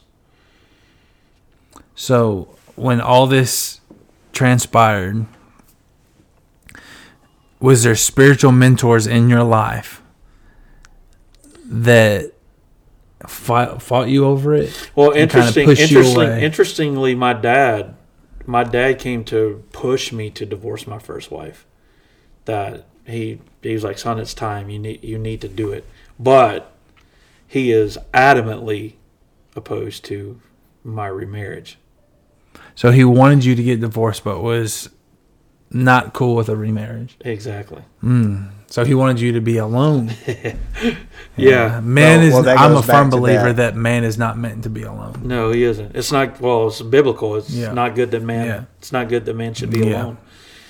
There's a whole sermon series that I've just indulged myself in about men not needing to be alone, that God created a companion for Adam. Yeah. And when men are alone, they're alone with their toys, and with their toys they'll play. And Yeah. I heard the preacher one time said, a man never stops buying toys. It's just how much he pays for his toys. That is the only thing that changes. And that's the only thing that changes. And whenever a man's alone, he starts playing with those expensive, dangerous toys. So I'm a firm believer that man is not meant to be alone. Well, you referenced Well, it certainly. a little bit in your book when you talked about when people are forbidden to remarry. I mean, it's like a breeding ground for fornication. Yeah. I mean, people feel loneliness, and They're gonna find love wherever they can find this it. physical desire Well, that's I within mean- everyone. I mean, Paul says to avoid fornication, let every man have his own wife. Exactly. And so God's cure for fornication is marriage. God is incredibly pro-marriage. So let me ask you something. I'm going to ask you a question that I would wonder if I were married and divorced. Yeah. Do you feel like that your first marriage was not of God? Or was it ordained for a specific reason? What I mean, To be honest, theologically, I don't know how to answer that question. I don't buy the whole idea that God before all eternity creates one woman for only one man, and those two people are the only two people that can ever be married. I don't think that way at all. I don't think that's Sounds like Calvinism. yeah, exactly. That's like it's Calvinism applied to marriage. wow. Yeah, because I can agree with that. I'm sorry, Brian, go ahead. Yeah, I was just gonna. No, you can continue because I was just gonna get back on. I was gonna ask about. So, what are the different views of marriage? But The first view is the no cause view. I'm good with you asking that, because all I was going to say is the one man for one woman. There's sometimes I know my wife is for me, but I just want to, just sometimes. what does that mean? Watch the video. You'll see my hands. don't do that. Well, Edit that out. there are no two people that I thought she just texted me. Oh, he's there are about to no get two nervous, people too. that can live together without conflict. No, it's impossible. There's no two people that No. can live together without conflict. Not at all. And so marriage takes a lot of hard work to make happen under the best of circumstances, and it's the will of God for that struggle and that tension to happen, because as much as I hate to admit it, especially with my wife sitting here, there's things about me that God needs to fix and that God needs to work on. Is there stuff that true? needs to? And so marriage is the context for God to work those sanctify those things in our life that need sanctified. That no other person in your life is going to help God work on those particular aspects of your 100%. life, but a spouse. So And I tell my the friends. reason why God is so pro marriage from Genesis to Revelation is that it is in the context of marriage where God does the bulk of His work of sanctification in a believer's life. So I'm from Illinois, that's a big step. obviously, and when I moved to Arkansas when I was getting married, all my friends was asking me. There was a group of 5 of us guys. We were always together, man. Yeah. I mean, it was almost sad how often we were together, but we were always together. And whenever I left Illinois and come down here, everybody was asking me, there's girls around here. Why can't you just find somebody up here or whatever? And for the first time in my life, I actually found somebody in my now wife that made me a better person. Yeah. That encouraged me to be a better person. That I'm going to use the word almost forced me to be a better person because I saw the way that she lived, and I watched how she had encounters with the Holy Ghost in a one-on-one situation. I was like, that's the kind of wife I want. That's the kind of relationship I want. And I thank God every day for a spouse like that. Amen. Yeah. Yeah, I have tremendous respect for Melissa. Absolutely. For living with him. No, that's Meredith. But I have respect for her for living. There's another Okay. ML. Oh, is Melissa your Melissa's wife? my wife. Yeah. Meredith is by Melissa's his. Yeah, with Melissa, like one of the things that really made me attracted to her was her faithfulness to the house of God, where she had moved from, her parents were from Whitehall, 3 hours away. She moved for college to Jonesboro, and being at a mom and dad's house, she could have quit going to church, anything like that. But yet she started coming. She was faithful to the praise team. Before I ever was in the picture, she was there, always committed, has always lived what I fundamentally believe should be the way that a lady should portray themselves. And it just so happens Melissa One and of the Meredith were things friends. And I said, Yeah. I've said it repeatedly about Lindsay because she's in the church that I pastor here, and so we started dating as a pastor saint situation, which my dad did the exact same thing. He actually prayed my mom through, baptized her, and they started dating like 3 months. is that later. called flirting to convert? Yeah, flirt to convert. Yeah. There it is. But she was already converted. Yeah, she was already converted. But I've said this repeatedly about her. I watched her as a divorced single mom. Like, never use any of that stuff as an opportunity to miss church. Never use her situation as an opportunity to not do the things that she was obligated to do at the house of God. Not just show up, but added things, responsibilities at the church. She never laid down on them. And the thing that probably got my attention the most about how she handled divorce life was I've watched several of my cousins go through divorces, and their wives just became like social media witches. I'm out. Like, Oh, wow. They were just constantly slamming them, posting all kinds of drama and junk. And it draws a big following. Throughout the entire process, she never one time made one post negative about her ex, and like that got my attention seriously. So, So Lindsay, what was you're going to talk to her? Yeah. So me too. Yeah. You might need to come into Come over here. Share my mic with me. What I'm curious is, and I know it's putting you on the spot. You cool with her sharing Yeah, my mic? absolutely. Didn't expect to be a guest, but I'm wondering, with your background being in church, what was the stance of divorce and remarriage that you had been taught? That you didn't do it. You just stayed married. It didn't matter what they did. It was basically your husband had to die. Mm-hmm. That was the only way that you were could be free from That covenant. yeah. So that's how I was raised. So it was no, and really I didn't know anybody that was divorced before. I mean, that was close enough that I was like, okay, can I get some advice or anything? So it was always just up until a certain point, it was I thought the whole time, okay, I just got to stay married and never, ever be just stuck with it or be alone for the rest of my life. See, I always I've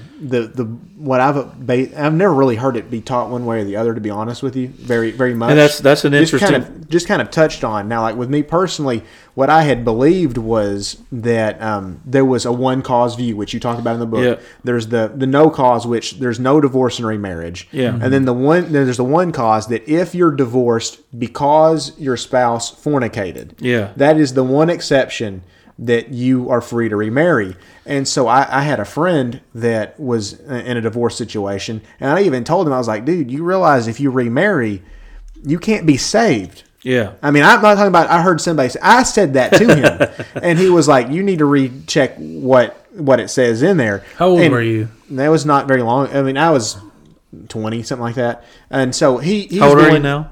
28. Okay. So this has been a couple of years.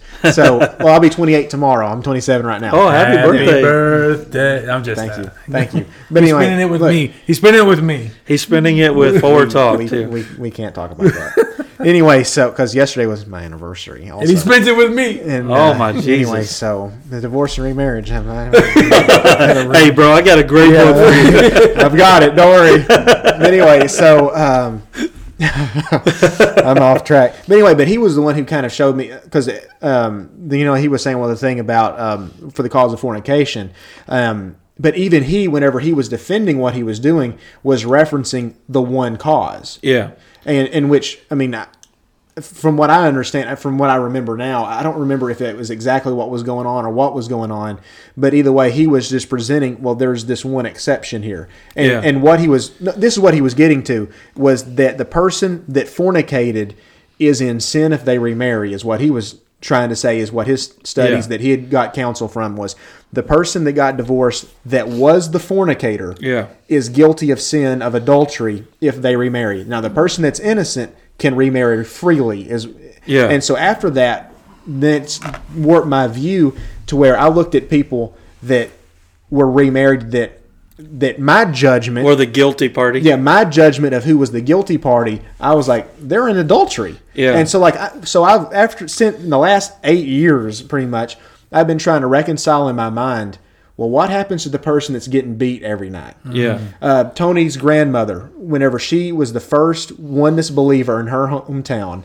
My dad pastors that church now. Yeah. Her husband beat her every night she went to church because of her faith. Yeah. And to think that this unbelieving spouse that is trying to force his unbelief physically on his wife, how do I reconcile that? Because it's not fornication, and so that's one of the profound things that I found in your book was when you started going through that.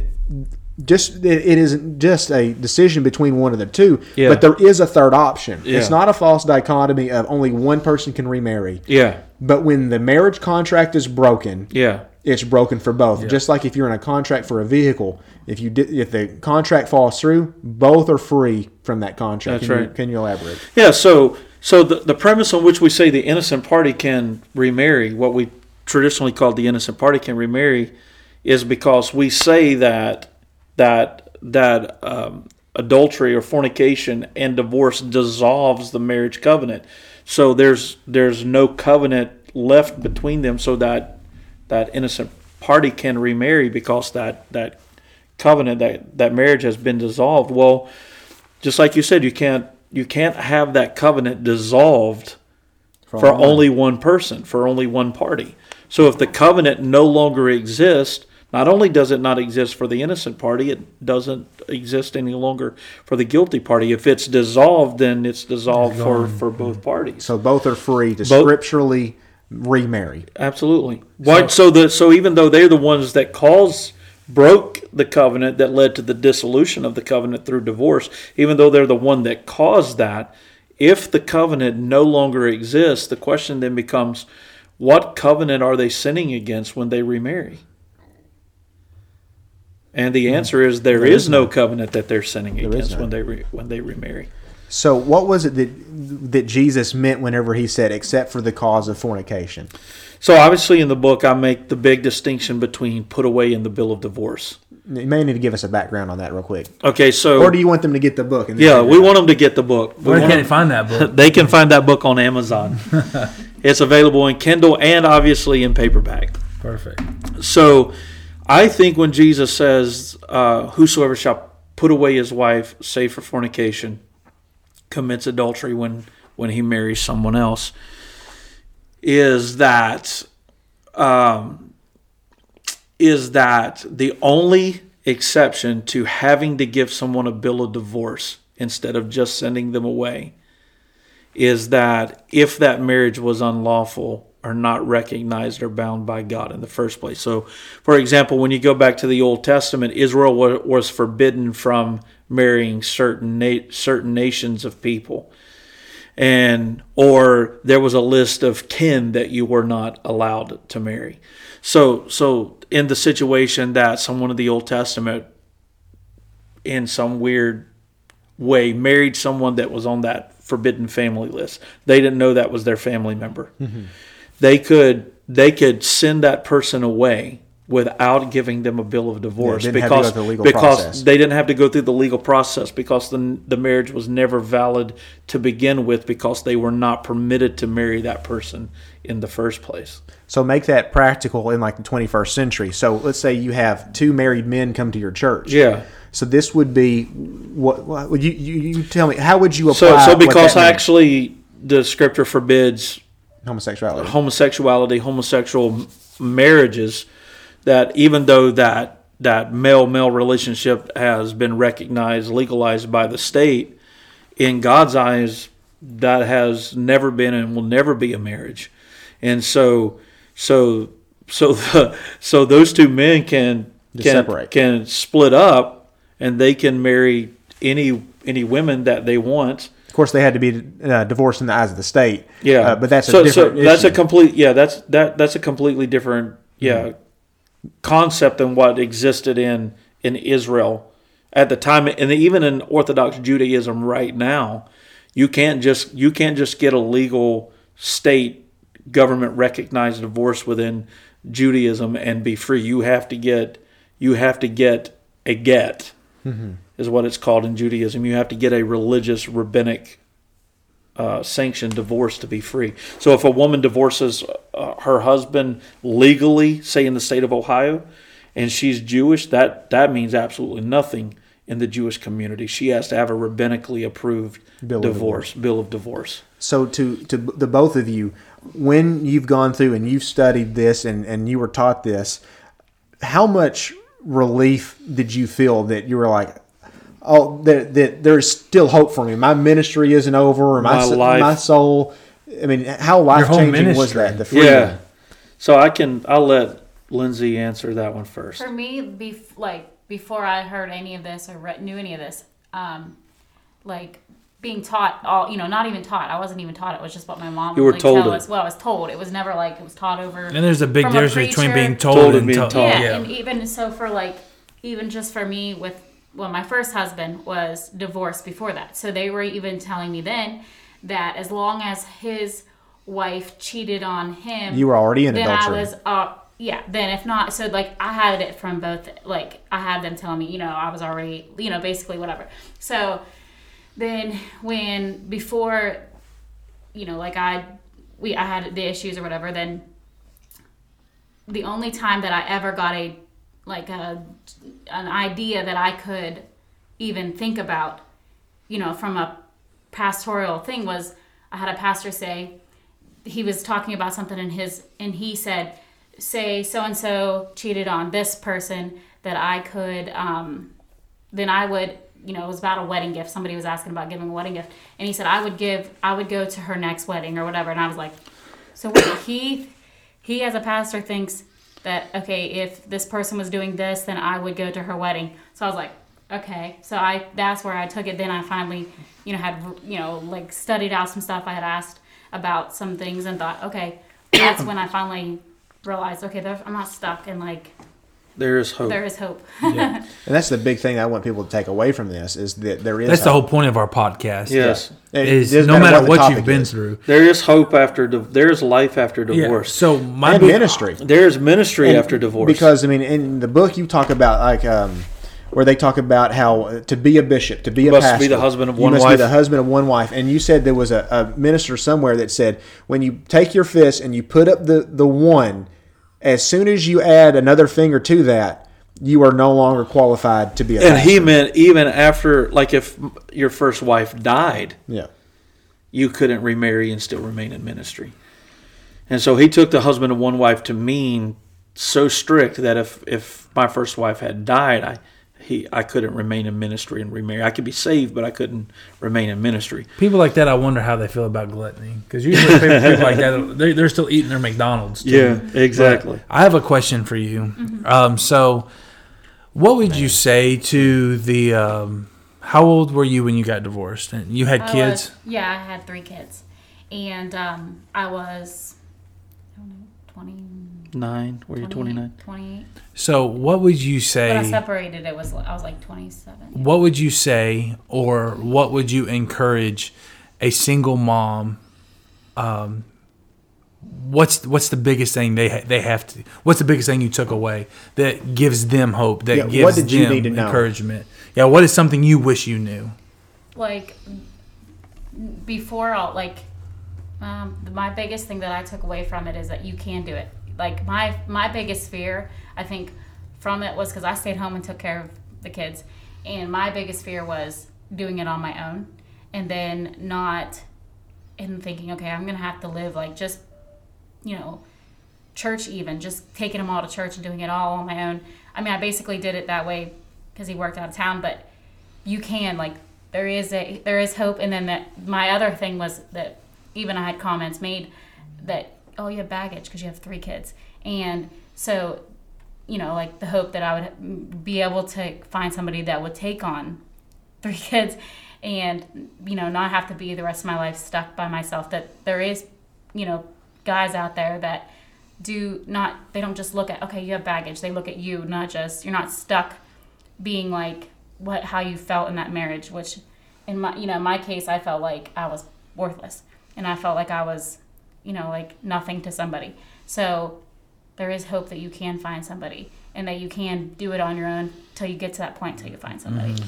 And until I met her, I'd always said that I did not want to marry anybody with kids. I wanted to marry somebody. Funny that didn't how have the any story kids. changes. Yeah, but the reality is that like her kids fell in love with me like way before she did, and so for me to date her and love her was easy because her kids were not in any sense of the way baggage for me. Like I didn't even blink or It's bat not an eye. baggage, it's bonus. Exactly. Yeah. I did not bat an eye at the fact that she had I 3 do kids. want to say that we are not advocating for divorce, but if you are facing that divorce, so here's how there's still hope. I would say we're not pro-divorce, we are pro-marriage. And so the way I framed the argument in teaching this to our church was that this is not about promoting divorce. Yes. But what I am teaching is about promoting marriage. And there's hope in a hopeless situation. That's exactly right. So in a fallen world, divorce is a reality. And God is so pro-marriage, so pro-family, that he refuses to let divorce, which is a result of a fallen world, rob his creative children of the very thing that he created them for, which is marriage. So we often go to Matthew 19:9 and say that it was not so from the beginning. Well, what does Jesus say was not so from the beginning? He doesn't say marriage or even remarriage wasn't so from the beginning. He says divorce was not so from the beginning. But if all divorce always prohibits all remarriage, then that makes divorce greater than marriage. That makes the fall triumph over creation. Mm-hmm. That makes sin greater than redemption. And so the primary theological reason why God does allow for remarriage after divorce is because God is always going to continually reset the creative narrative that he's pro-marriage and he wants people to be fruitful and multiply. That's the kingdom. That's powerful. And this is personal to God because God got divorced. Yeah. He sure did. And can you give us the scripture for that? Yeah, Jeremiah 3. Mm-hmm. He talked about all of the reasons whereby God had put away Israel and gave her a bill of divorce. So he not only put her away, he also gave her a bill of divorce. And so, yes, definitely God divorced in the Old Testament. And, even without my distinction that I make in the book between put away and the bill of divorce, we quoted Malachi where it says God hates divorce. And so the way we preach that is if God hates it, then it has to be a sin. So if God hates divorce, then divorce must be a sin. Mm-hmm. Well, that interpretation is wrong on so many levels, but let's just put it in the context like this. So if in Malachi, when it says that God hates divorce, that cannot mean divorce is a sin, because God himself got divorced in Jeremiah 3. So if that means all divorce is sin, that means God himself He's sinned. a sinner. Yeah. It's impossible. And that is impossible. So whatever God hates divorce means in Malachi cannot mean that it's sinful. It's certainly not And God's so will. it isn't God's That's will. not his intention. It isn't God's perfect will. Because he's pro-marriage. And so I was sitting at a table a year or so ago at a conference that I preached, and they actually isolated a room, and they took me and all the preachers in the conference and put us in a room, and they all brought their Bibles so that they could Sanhedrin me over the topic of divorce and remarriage. And one preacher was just like, God hates divorce. I'm like, yes, sir, so do I. I'm the only preacher sitting at this table that's been divorced. And I promise you, the hatred that every one of you have for divorce put together doesn't measure the amount of hate that I have for divorce. None of you hate divorce more than I hate divorce. And so don't sit there and talk to me about how God hates divorce, because I promise you, sir, you've been in your marriage for however long it is. I promise you that I hate divorce way more than you hate divorce. Yeah. One bit of criticism that could be levied against your stance is that you advocate for an any cause view of divorce. No. But that is a misrepresentation. Absolutely. It's not saying, again, because it's not pro-divorce, it's pro-marriage. It's not saying you can just divorce your wife for any reason And at there's all. multiple locations in the book where I specifically say that if you divorce for this particular reason, that you do not have a biblical right to remarry. So what are, just out of curiosity, what are some biblical causes that a person could justly divorce? So I would say the short answer is that any covenant, any way in which covenant is broken becomes a valid reason for divorce and remarriage. And so, of course, obviously at the top of the list is if a person becomes sexually involved with someone other than their spouse. They're committing adultery, having a sexual affair with someone other than their spouse. That's covenant breaking at the most fundamental level. And so if they decide they have valid grounds to dissolve the marriage, and once the marriage is dissolved for that reason, they obviously have, I believe, a valid reason to remarry. But beyond that is the issue. We touched on it. I almost quoted the scripture earlier, but we touched on the concept of an unbelieving spouse, abusing his wife, beating her for going to church. Well, Paul makes it very clear that if the unbeliever isn't pleased to dwell with her and he departs, then a brother or sister is not under bondage in such cases. And so desertion by an unbeliever, Paul says that brother or sister is not under bondage if they are deserted by an unbeliever. And then I think the case in Exodus 21 and Ezekiel 16 bears out the idea. Exodus 21 says that if he don't provide food, clothing, and the duty of marriage, if he do not these three unto her, then she can go out free. And so the mutual obligation to food, clothing, and the duty of marriage, which is where Paul in 1 Corinthians gets the term due benevolence. He got that from Exodus 21. Mm-hmm. He got that from Moses' use of the duty of marriage. And so if the obligations are not being met by both spouses to food, clothing, and the duty of marriage, if covenant is broken there, then the parties, I think, are free to remarry, which is what in Ezekiel 16 Israel was doing.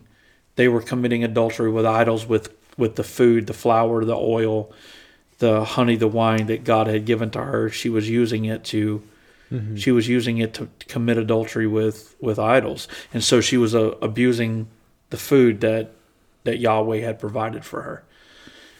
And so those, I think, are the justifiable causes. This isn't you get into a disagreement and you can just. It isn't like she burnt my food and so I'm ticked and I'm gonna divorce her and marry a really good cook.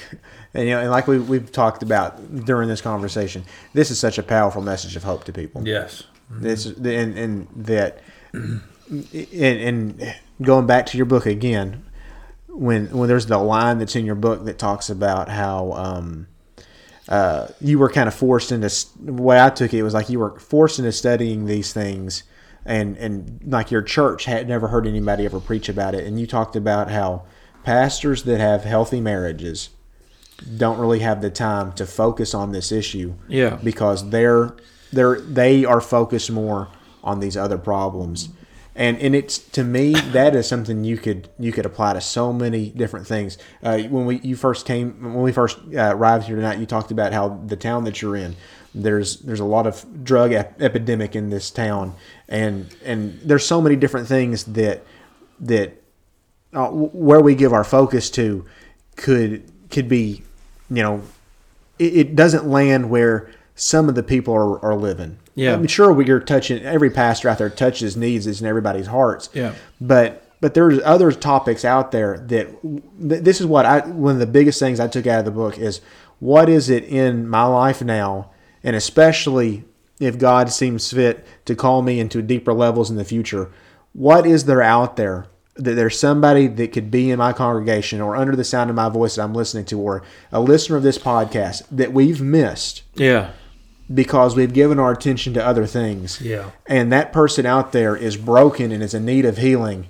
And because we are whole, we haven't seen the need that is authentically within their heart. Yeah.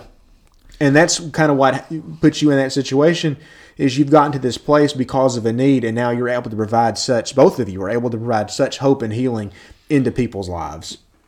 Yeah, and I didn't make that comment necessarily as a negative, because there's plenty of other issues that are relevant to somebody's life that I haven't devoted time and opportunity to fleshing out the way I have this topic.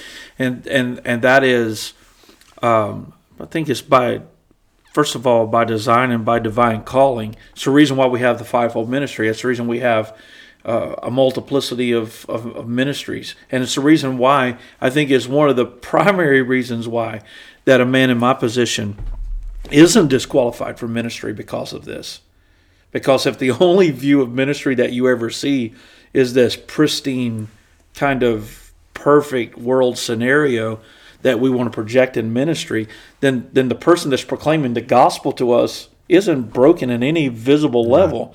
And so I think the reason why that I'm not, one of the primary reasons why that I'm not disqualified from ministry because of my divorce and remarriage is, first of all, Scripture doesn't condemn it, but second of all, I'm a testimony of the grace of God. I'm a testimony of redemption and restoration, and she is likewise. So that when we preach the gospel together, somebody that's facing divorce, somebody that's going through divorce, is going to be able to look at us and say, "Hey, there's hope for me in the kingdom of God." And so we as an apostolic movement eliminate and isolate some of the greatest testimonies of grace that we have in our movement from ministry, because we have this sense of this kind of standard of perfection that the people that we put up to preach the gospel, we need them to be perfect in order to do it. But the world needs actually the exact opposite. Yeah. What is it you've said before, Tony, about your perfection? It doesn't help me. Oh yeah. So if I'm looking for help, I don't need you to tell me everything's okay. Yeah. I don't need you to act like everything's okay. I don't need you to tell me, I've never dealt with that. I'll pray for you. Yeah. It intimidates me. It doesn't encourage me. No. What would make me want to go to you looking for help? Yeah. Whenever all you'll ever say is, "I'll pray for you." Yeah. What I've learned in this culture or with our, I was raised apostolic too. So what I learned is that apostolics, we don't want to talk about our problems, because we don't want to talk about like a mental health issue or a divorce or anything like that, because that sounds worldly. If we sound worldly, then we're not living up to our name. Living up to our thing. So when people outside, they see you living up to these standards, because I know I have people that have been like, "Man, I can't believe you went through that," and I'm like, "Well, but I never dreamed that you would," and it's like, Okay, because I was one of them, people that, I don't post my problems on anything, anywhere. I don't let everybody know my problems. But in our world as apostolics, we say we don't want to show, we have problems because we look like the world. Yeah. And if we look like the world, then we, we're conformed to it. But in the long run, what the brokenness that we have, it helps the world, which is what we're supposed to be doing. Of grace. There's a reason that you're put through a test. Yeah. There's a reason. There's a purpose for it. Mm-hmm. And testimony. This is your word the other night. Yeah. There's so much that's gone on when you just said mental health that we had to lose. We talked about this with Fair Easter. We had to lose one of our own because we weren't able to talk about it. Yeah. We lost one of our own to suicide. Yeah. Because we can't talk about it. There's no outlet. It's time that myth gets debunked. Yeah. Well, going back to what we talked about before with you doubting whether or not there was even a God, and all these pastors that came up and said, "Hey, me too." That was the first Me Too at our movement. church. Yeah, that was the original Me Too. The minister who preached at our church on Sunday night, he said, "My dad's a pastor. I witnessed his faithfulness, but there would be times that I would go through these valleys in my life where I would say, I'm in Bible college. My dad's a pastor.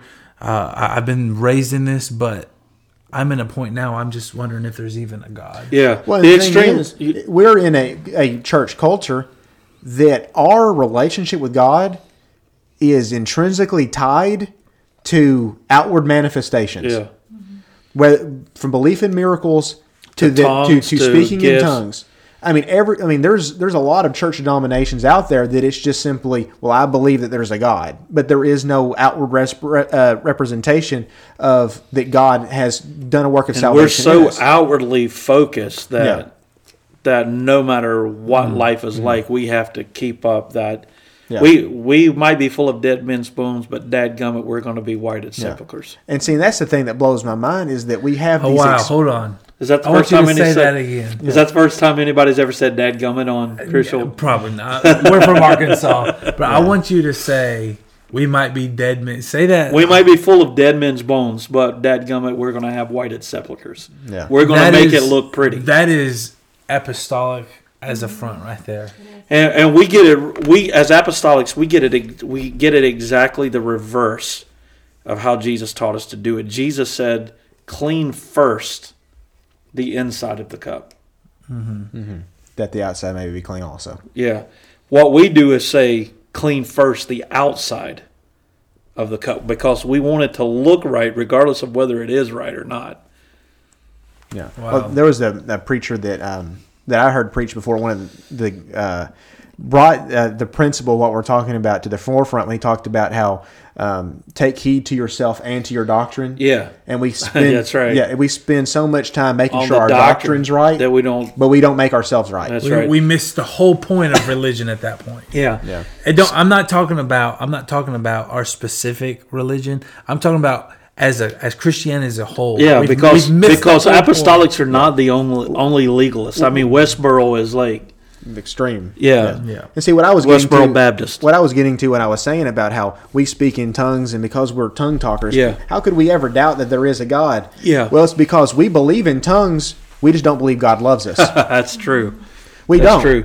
I mean, if And we believed God really we- loved us, it would be different. Yeah. And Steve Pixler, I heard him tell the story of illustrating this point so perfectly. He said he had a pastor on vacation that came to his church. Oh, I mean, I love this story. Yes, He came yes. to his church and If it's the one I Brother think it is. Pixler he didn't have him preach, but he asked him to get up and testify because the guy had some, if I remember correct, he was of some renown, kind of known in the conservative non-UPC kind of. So it's one of those Legit where you hold the apostolic. mic so Yeah. you can pull it away. No, he let him get up and testify, and he was like, "I've heard of Brother Pixler for years, and so glad to finally get to be here in service with Pastor Pixler." He said, "I can just look out across this congregation tonight and tell that this is a holiness church." And Brother Pixler said, "I about fell off of my seat laughing." He said, just that week, maybe that day, he said, "I dealt with a case of adultery, a case of pedophilia, and a case of homosexuality in my church. In the church, people in the church. Adultery, homosexuality, and pedophilia. Just that, at least that, no more than that week. And this guy gets up and looks because everybody's wearing long sleeves. Nobody has wedding rings on. They're the image of holy. So I can tell by looking at this church that it's a holiness church. No. And Brother Pixler was like, holiness my foot. There is a church in the United Pentecostal Church that he says it from the pulpit. Anthony Mangan, Brian, you can tell a story better than I, where sinners have to fight their way through the crowd because the saints are leaving. They have to say, "Excuse me, I'm trying to get to heaven. I want to get to that altar," but the saints are too worried about getting to be the first ones at McDonald's. Yeah. Well, Brother Harkin, he told me before. Shout out episode 1. Yeah, he was our episode 1. Brother Harkin was talking to me recently about how whenever he was pastoring one of his churches, that he had some people in his church. Man, they talked in tongues, ran aisles. They looked the part. They looked like they stepped off the front of the Pentecostal Herald or Life, whatever the name of it is now. They stepped off the cover of it. He said he had 3 of them in their office while they were talking to him about the threesome they were having with each other. And at one point he said, "I don't want to hear it. You go to that prayer room, you go to that prayer room, and you go to that prayer room. Because until God gets a hold of you, there is nothing I can do for you." Yeah. That is so funny. But bless God, if we dress it right, raise our hands at the right time, then this is a holiness church. Yeah.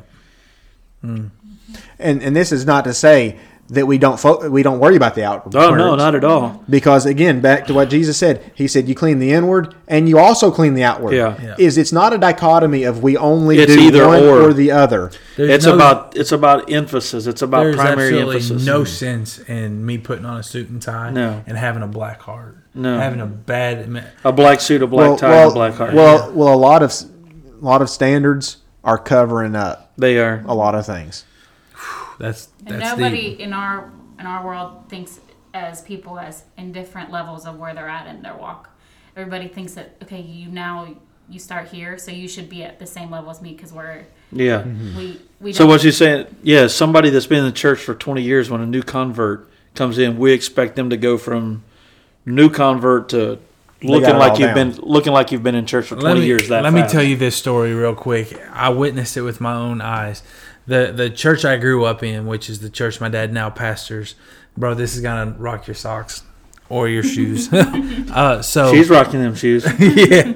So we used to have these rock star revivals, man, and we would pray these new converts in, and we would have just this wealth of babies in the church, and we'd pray them through the Holy Ghost. And there was this one lady that the second they got the Holy Ghost, they'd be like, "What size skirt do you wear? I'll bring it to you on Sunday." Enough in church, you knew, like, we have people that would say, "She come to church twice now. We got to get her in her church clothes." And like, I'm more concerned about her going to heaven before she looks like she. We had one girl who wore a skirt, but it was just a little too tight, so we had to get her. We had to go buy her some new clothes. Hey, there's a church in Illinois where.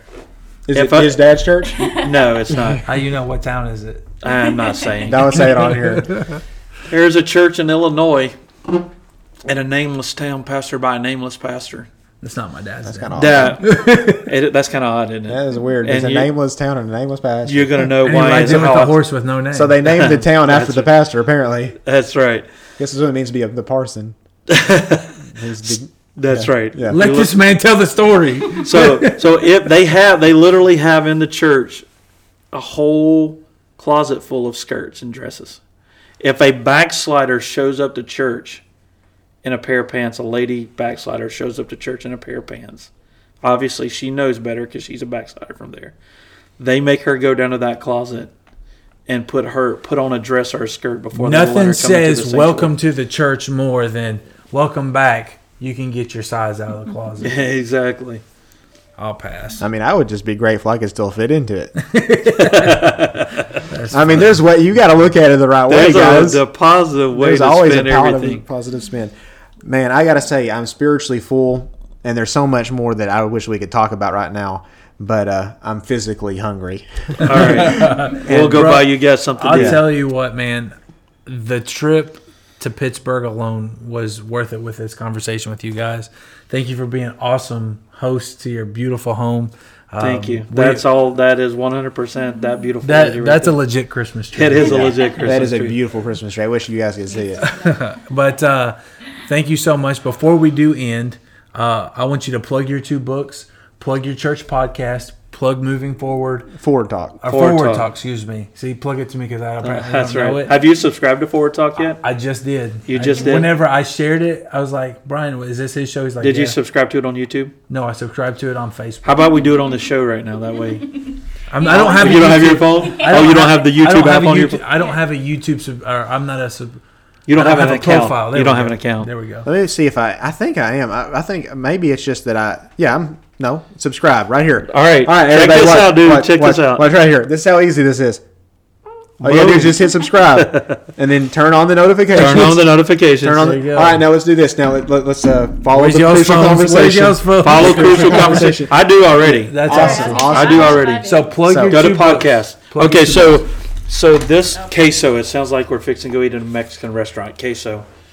Are we gonna go eat Mexican restaurant? No. Where are we going to eat? I know you guys like have Lazari's, and I've eaten there, and it's fantastic and it's amazing. But we're gonna take you to Your Lazari's. Our Lazari's. Perfect. That works. I'm fine. That's with why I Casa like. de- Hey, also do this. All right, tell me. that. Yeah. That right there. Okay, That's a so 5-star review. Oh, yeah, I'll give you a review. Are You a Christian? Redefining Apostolic was a book that I released in 2012, and the big point of the book is understanding the limitation of the term apostolic, and returning the term apostolic to its original meaning. And by the way, that's a gift to you guys. Oh, That's awesome. a gift to Crucial Conversation. Thank you so much. You gotta fight over it. And so I'm going to tell you right here, I'm going to plug your church. I don't think there'd be a more fitting name for a church. Then Point of Mercy. I know it was so perfect when I came here, the name Wow. of the church. And our church is on iTunes podcasts. Our church, Point of Mercy, also has a YouTube channel. After you subscribe to us, go follow them. That's exactly right. Follow them first, then us second. It doesn't matter. And then I released this. This book was actually printed on December the 24th, so I released this recently. It's called Introduction to Divorce and Remarriage, A Theology of Healing After Heartbreak. And so if you have gone through a divorce, you are facing the possibility of divorce, know someone that is going through a divorce or has been divorced for a while, or someone who has even been remarried after divorce and is still struggling with whether or not their remarriage is pleasing to God, then that book is, I think, a tremendous message of hope and healing. You know what? How about we let Lindsay give us what God's been dealing with her about? Give us your final word. What has God presented to you for 2020? Anything? Like, who do you like? Give what, it- what God wants to do in you, what God wants to do through you, what God has word for of you in encouragement to 2020. people. I do feel like he's going to use my testimony of my life, of what I dealt with, and how I've grown from it, and how it has, and it'll help somebody, because I feel like I already just had a couple people that have already reached out just from seeing hope in my situation. So I feel like that's going to grow, and then I'm going to be a help to him, hopefully. You are already. Awesome. You are already. So as you guys have heard, he's got his church podcast. The sermon series for both of these books are on that. You can go through and you can download the archives and go back and listen to them. So to the people that are listening on Forward Talk, please subscribe to the Crucial Conversation. Absolutely. And to the Crucial Conversation people, please go and subscribe to Forward Talk. They have some great content that's already been on there, and we believe there's some great things that is to Yes. come. And so it is our honor again to be with you guys both tonight in your home, to be your guest and have such a crucial conversation. Well, with you. Brian, it has been a pleasure meeting Yes, you. it's been a Tony, pleasure. a Thank pleasure you. to meet you. Thank Thank you, you guys for Lindsay. coming up here. There it is. Thanks, guys, for tuning in to the Crucial Conversation. And To Forward Talk. God bless.